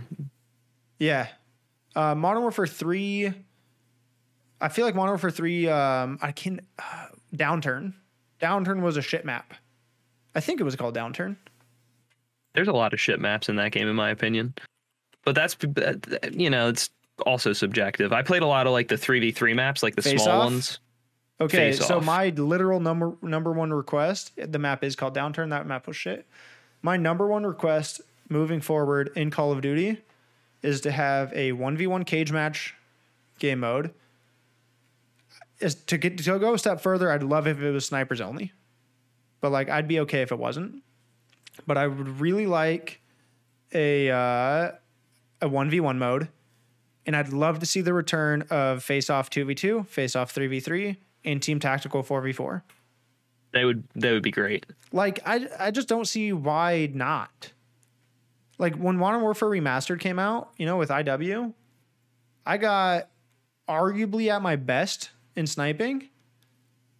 And all I played in that game was cage match 1v1s. That's all I did. Like I said earlier at the beginning of this, like I can just run those for hours. I don't get bored. That's all we would do in Modern Warfare 3 was do the because they didn't initially come out on release the face off the 2v2 and 3v3, but like it was me and 2 friends. We would always play the face offs. It was so fun though. Like the weird desert map with the tower in the middle. That was awesome. That was literally one of my favorite things ever. Kind of like castle-y type. Yeah. That map, and like I would play it serious. I'd do snipers only. I'd get really trolly. You remember the map Getaway? That was the No. one that was like the kind of fancier face-off map with like a pool and like it was all white. It was like on a beach Oh, with like a yeah, yacht, yeah. like a yacht. The in pool the made me background. remember. Uh-huh. Yeah. So like in the pool, there's a 90-degree angle like this, right? There's like a side alley, a back area, but like the pool's here, and like there's a palm tree back here. But I would sit up on the corner of the fence or whatever that was around the pool. And I'd sit there with a ghillie suit just holding a throwing knife. Because if you hold the throwing knife like back in the day, you know, you almost look Oh invisible. yeah, that's how you play dead. Yeah. So I'd just crouch up there and just let people look for me for like what seemed like forever. And it was super trolly. And with the palm tree in the background running around most of the angles, you would blend in with that palm tree in the background. That's horrifying. And, you know, this is back when, you know, graphics didn't have like as good of depth, which probably, like, I never thought about it, but that probably also made you blend in more because there wasn't so much separation. But like, I would just do that and troll. And then, like, once I found an opportunity, I'd hop down and like stab in the back or throwing knife them, or like hop down and just follow them around for as long as possible and then stab them. Oh yeah. I'd always try to time it in a way that in the kill cam, they wouldn't see where I was hiding. Yeah. You got to fool the kill cam. Yeah. Like, I just miss being able to do super dumb trolley stuff. I feel like it's gotten harder over the years. Way harder. Even though I have a buddy that went crazy with it in MW. Like, With like the crossbow and whatnot. Like riot people went nuts shields with and, like like, riot shields, C4 crossbows, throwing crossbows. knives, Yeah, like, all that. he's just that kind of player. And like, he just finds, I think his lack of competitiveness allows him to have more fun and like not get mad by doing that. Like, I'll get frustrated if things don't go my way after a certain amount of time. I'm right there with you. Yeah. I'll get so angry. And it's like, I'll watch people do trolley things and then I'll try and replicate it and I can't do it. And then I get mad. Like, So I go back to playing like a I normal don't person. have the mental to like put myself through it. Yeah, no. Like, I'm a masochist, but not to that extent. yeah, right. Like, Face Off though, great. Like, I just like, why not? Like, it's not. I don't know. I just don't see. I don't think it hinders the game to have don't those think it game modes hinders in it it. at So all. it doesn't make any sense to not have them. Yeah, and it's not like, you know, you're losing a giant amount of your player base to a single game mode or anything like that. It's like, Yeah. no, this is still going to be like a pretty small thing probably. Yeah. I don't think they need like nearly as many of the nonsensical game modes they have. They just have way too I many really options like now. Cranked. That's one of my favorite game modes Crank's of all time. fun. I like Cranked. Cranked's Yeah. good. I miss Cranked. I feel like Cranked has gotten much easier. Like, they give you a way. The way the movement works in this game, it's almost a benefit. Like they give you more before it was time. like, yeah, way more. In Ghost, when that game mode first came out, I think you had like 7 seconds, I think. I think it was 7 or 8 seconds. I think it was right on the line with Felt that. like nothing. Yeah. Now it's like, I think you can stack it up to like 30 seconds or like a minute or something. It's ridiculous. Like, There's it just doesn't run like out. you said, it feels like a benefit. It feels like all you're getting is specialist bonus movement speed, but you don't really have to worry about blowing up. No. But the game mode itself, I do really like. But I don't know. I think we see a lot of stupid game modes that just don't make sense. Yeah, there's too many of them that are only there for like a niche group Yeah. that don't really exist. And yet we don't have Face Off, which I think is so No. good. I would take any version of those, 1v1, 2v2, or 3v3. I would take one of them, preferably the 1v1.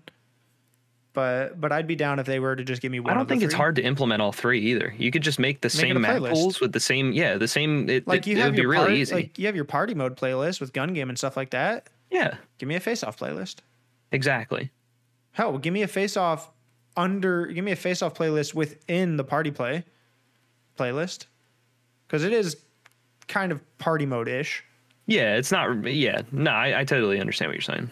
Yeah, but Modern Warfare 2, I don't know. Visually, I think it'll look incredible. I think the it's gonna be campaign will be fantastic really visually. good. I loved MW19. I haven't campaign. played a campaign since Black Ops 2. No, I haven't played a campaign since Infinite Warfare. I haven't touched a campaign never since. played through a Treyarch campaign. I've played through the original Modern Warfare trilogy plus Modern Warfare 2019. And that's it. I started World War II's campaign, played like 2 missions, gave up. Ghost. I played Ghost in IW or AW. AW's campaign. AW's was good too. Yeah, AW's was really good. I I'm kind of mad I didn't play IW because I've heard only great things about it. Like it plays like a movie. It's super cinematic. It's like one of the best Very. campaigns we've gotten. It felt But like I they really never- put you in a role as opposed to just saying like, "Hey, go shoot them up." Yeah. It But was Modern cool. Warfare 2019 was, I think one of the reasons it was so good was like pretty good storytelling, but the graphics just help immerse you a lot more. Especially like the facial capture. Like there's moments in that campaign where you see Price's face and you're like, he just seems like a soldier that's just seen some shit that nobody should have to. And like I love the that. only way that you can really sell that is with today's graphics. Yeah, this honestly, the new Modern Warfare 2 is probably going to be the first campaign that I fully complete since IW, just because I know play it's MW19 got to be first. good. You Yeah. have to. You have to. I mean, it's Okay. It's a sequel to the game. Well, I know how it ends. I've seen a playthrough. I didn't play it myself. Okay, fair enough. So like the moment for me that is like the turning point on holy shit, this game's incredible, is towards the end of the campaign when Price is driving with what's his name, and they're just going down the highway, and the sirens are on or whatever. And it's, what does Price say? It's raining, and he says like, fuck, he says something that's kind of dark, but like his facial expression when he says it is just like, damn. Like it hits you like a movie would because Yeah. it looks so good. It's It's- extremely good cinematically. Yeah, it's what's the line? I think it's when he says like, it's, I don't fucking remember. But I'm pretty sure the conversation is like he's basically saying, Gaz, you don't have to do this. Like, here's your last opportunity to get out because we're about to break all the rules that Oh, you've yeah. been trained to like never break. Like, fuck the rules of engagement. Like, we get dirty so the world stays clean. Like, it's so good. I will probably I replayed the original trilogy before 19, and I will 100% replay 19 before this game. There's a good chance that I play 19s now. You've convinced me. Dude, it is. At least prior to the new one coming out. And like, you know, being a console inferior race, which I feel like is the grammatically proper way to say the opposite of PC master race. Yeah. Console inferior race here. I play in 4K 60. That's better so not playing. visually it looks incredible. Downside is I'm only playing at 60 frames. Yeah. I've considered dropping my monitor for a 1440p 120. I'd go 4K 120 if Elgato would ever come out with a capture card with HDMI 2.1, but they haven't, so it is what it is. Come on, Elgato. Yeah, don't let AverMedia beat you to it. Don't let Razer beat you to it. One of these companies is going to. Elgato, you got to lead the charge. It's what you do. I think that's all I want to talk about. Is there anything else that you want to go over? Anything Modern Warfare 2 related? Anything optic related? Anything at all? No, not really. You covered pretty much every base that I could have thought of before we came on. All right. That's what we like to hear. One thing I do at the end of every episode is give the guests an opportunity to shout themselves out, tell people that are listening where to watch you, where to follow you, what kind of projects or things you've got going on, just like they do at the end of Hot Ones. It is literally called Hot Ones moment on my bullet point list. So We go love ahead, that. and then we'll close this sucker out. So you can find me on Twitter at Eimballs, EIMBALLZ. Currently going through a rebrand. So if you don't see the Asparagus from here on out, it's because I've changed over to Jibs with 2 I's, JIIBS. And that's just, I'm trying to branch out a little bit, become more of a easy to say name at least. And that's an old moniker. Dude, So I feel it. Astronautical M sucks. it's a lot to say. It's a lot. And everyone, you know, thinks it's I'm at the end, not a lowercase L and then an M. The only reason the M is there is because astronautical by itself you can't get it. And astronautical miles is too long. But like I really like my logo. It's a great logo. Clean logo. But I don't know. I've been thinking about a rebrand myself. Maybe just going with it hit me like a miles. brick. I felt like I needed to do it. Or Warrior So, Chaos. that's- But I'm that's mad what we're about it doing because I now. committed. I said Astronautical will be my last rebrand. But like That's how I feel about this one. This one's supposed to be my last. Jibs or Asparagus? Jibs. Yeah, I don't know. It's been I think Astro's 2 or 3 years old now. And That's like not the bad. thing I don't like, I feel like I almost have to keep Astro at this point. Like a lot of people do refer to me as Astro. So I'm trying to find You ways could be to astronaut, straight up. it'd have to be like I don't know, I'm astronaut just miles or spitballing now. something. Yeah, Like something the along tag's those just lines. not It's available. tough. Anything Yeah, it's astronaut super related tough. is fucking really hard to get a tag for. I could only imagine. That's why I'm Yeah. thankful that mine's just like a made up name. Yeah. I'll go with Warrior Chaos again. We'll bring it back. Yeah. Anywhere But, else? yeah. So yeah, Twitter, Ironballs, Twitter at going through a Ironballs. rebrand.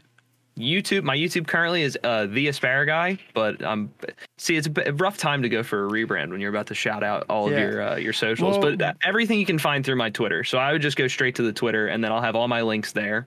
Even if I've rebranded or if I haven't, if we just end up not doing so. I want to give a quick shout out to all the New Jersey gamers out there. Method, Zinni, Scrappy, big COD players. We love NJ Pride. Big shout out to all the people who are dealing with mental health issues. You're important. That's it. That's all I got. That's all you got. And anyone listening or watching, links to all of his information will be in the description below. And if he does go through with the rebrand, I will try to update those as well. But ultimately, like he said, go over to Twitter. Any and all links will be there, and they will be updated if and when he goes through a rebrand. That being said, thank you guys all for watching. I know this was a longer episode. I appreciate each and every one of you. Don't forget to use code Astro1v1.com. And I'll see you guys in a couple weeks on the next episode. I'm out. Thanks for having me, Miles.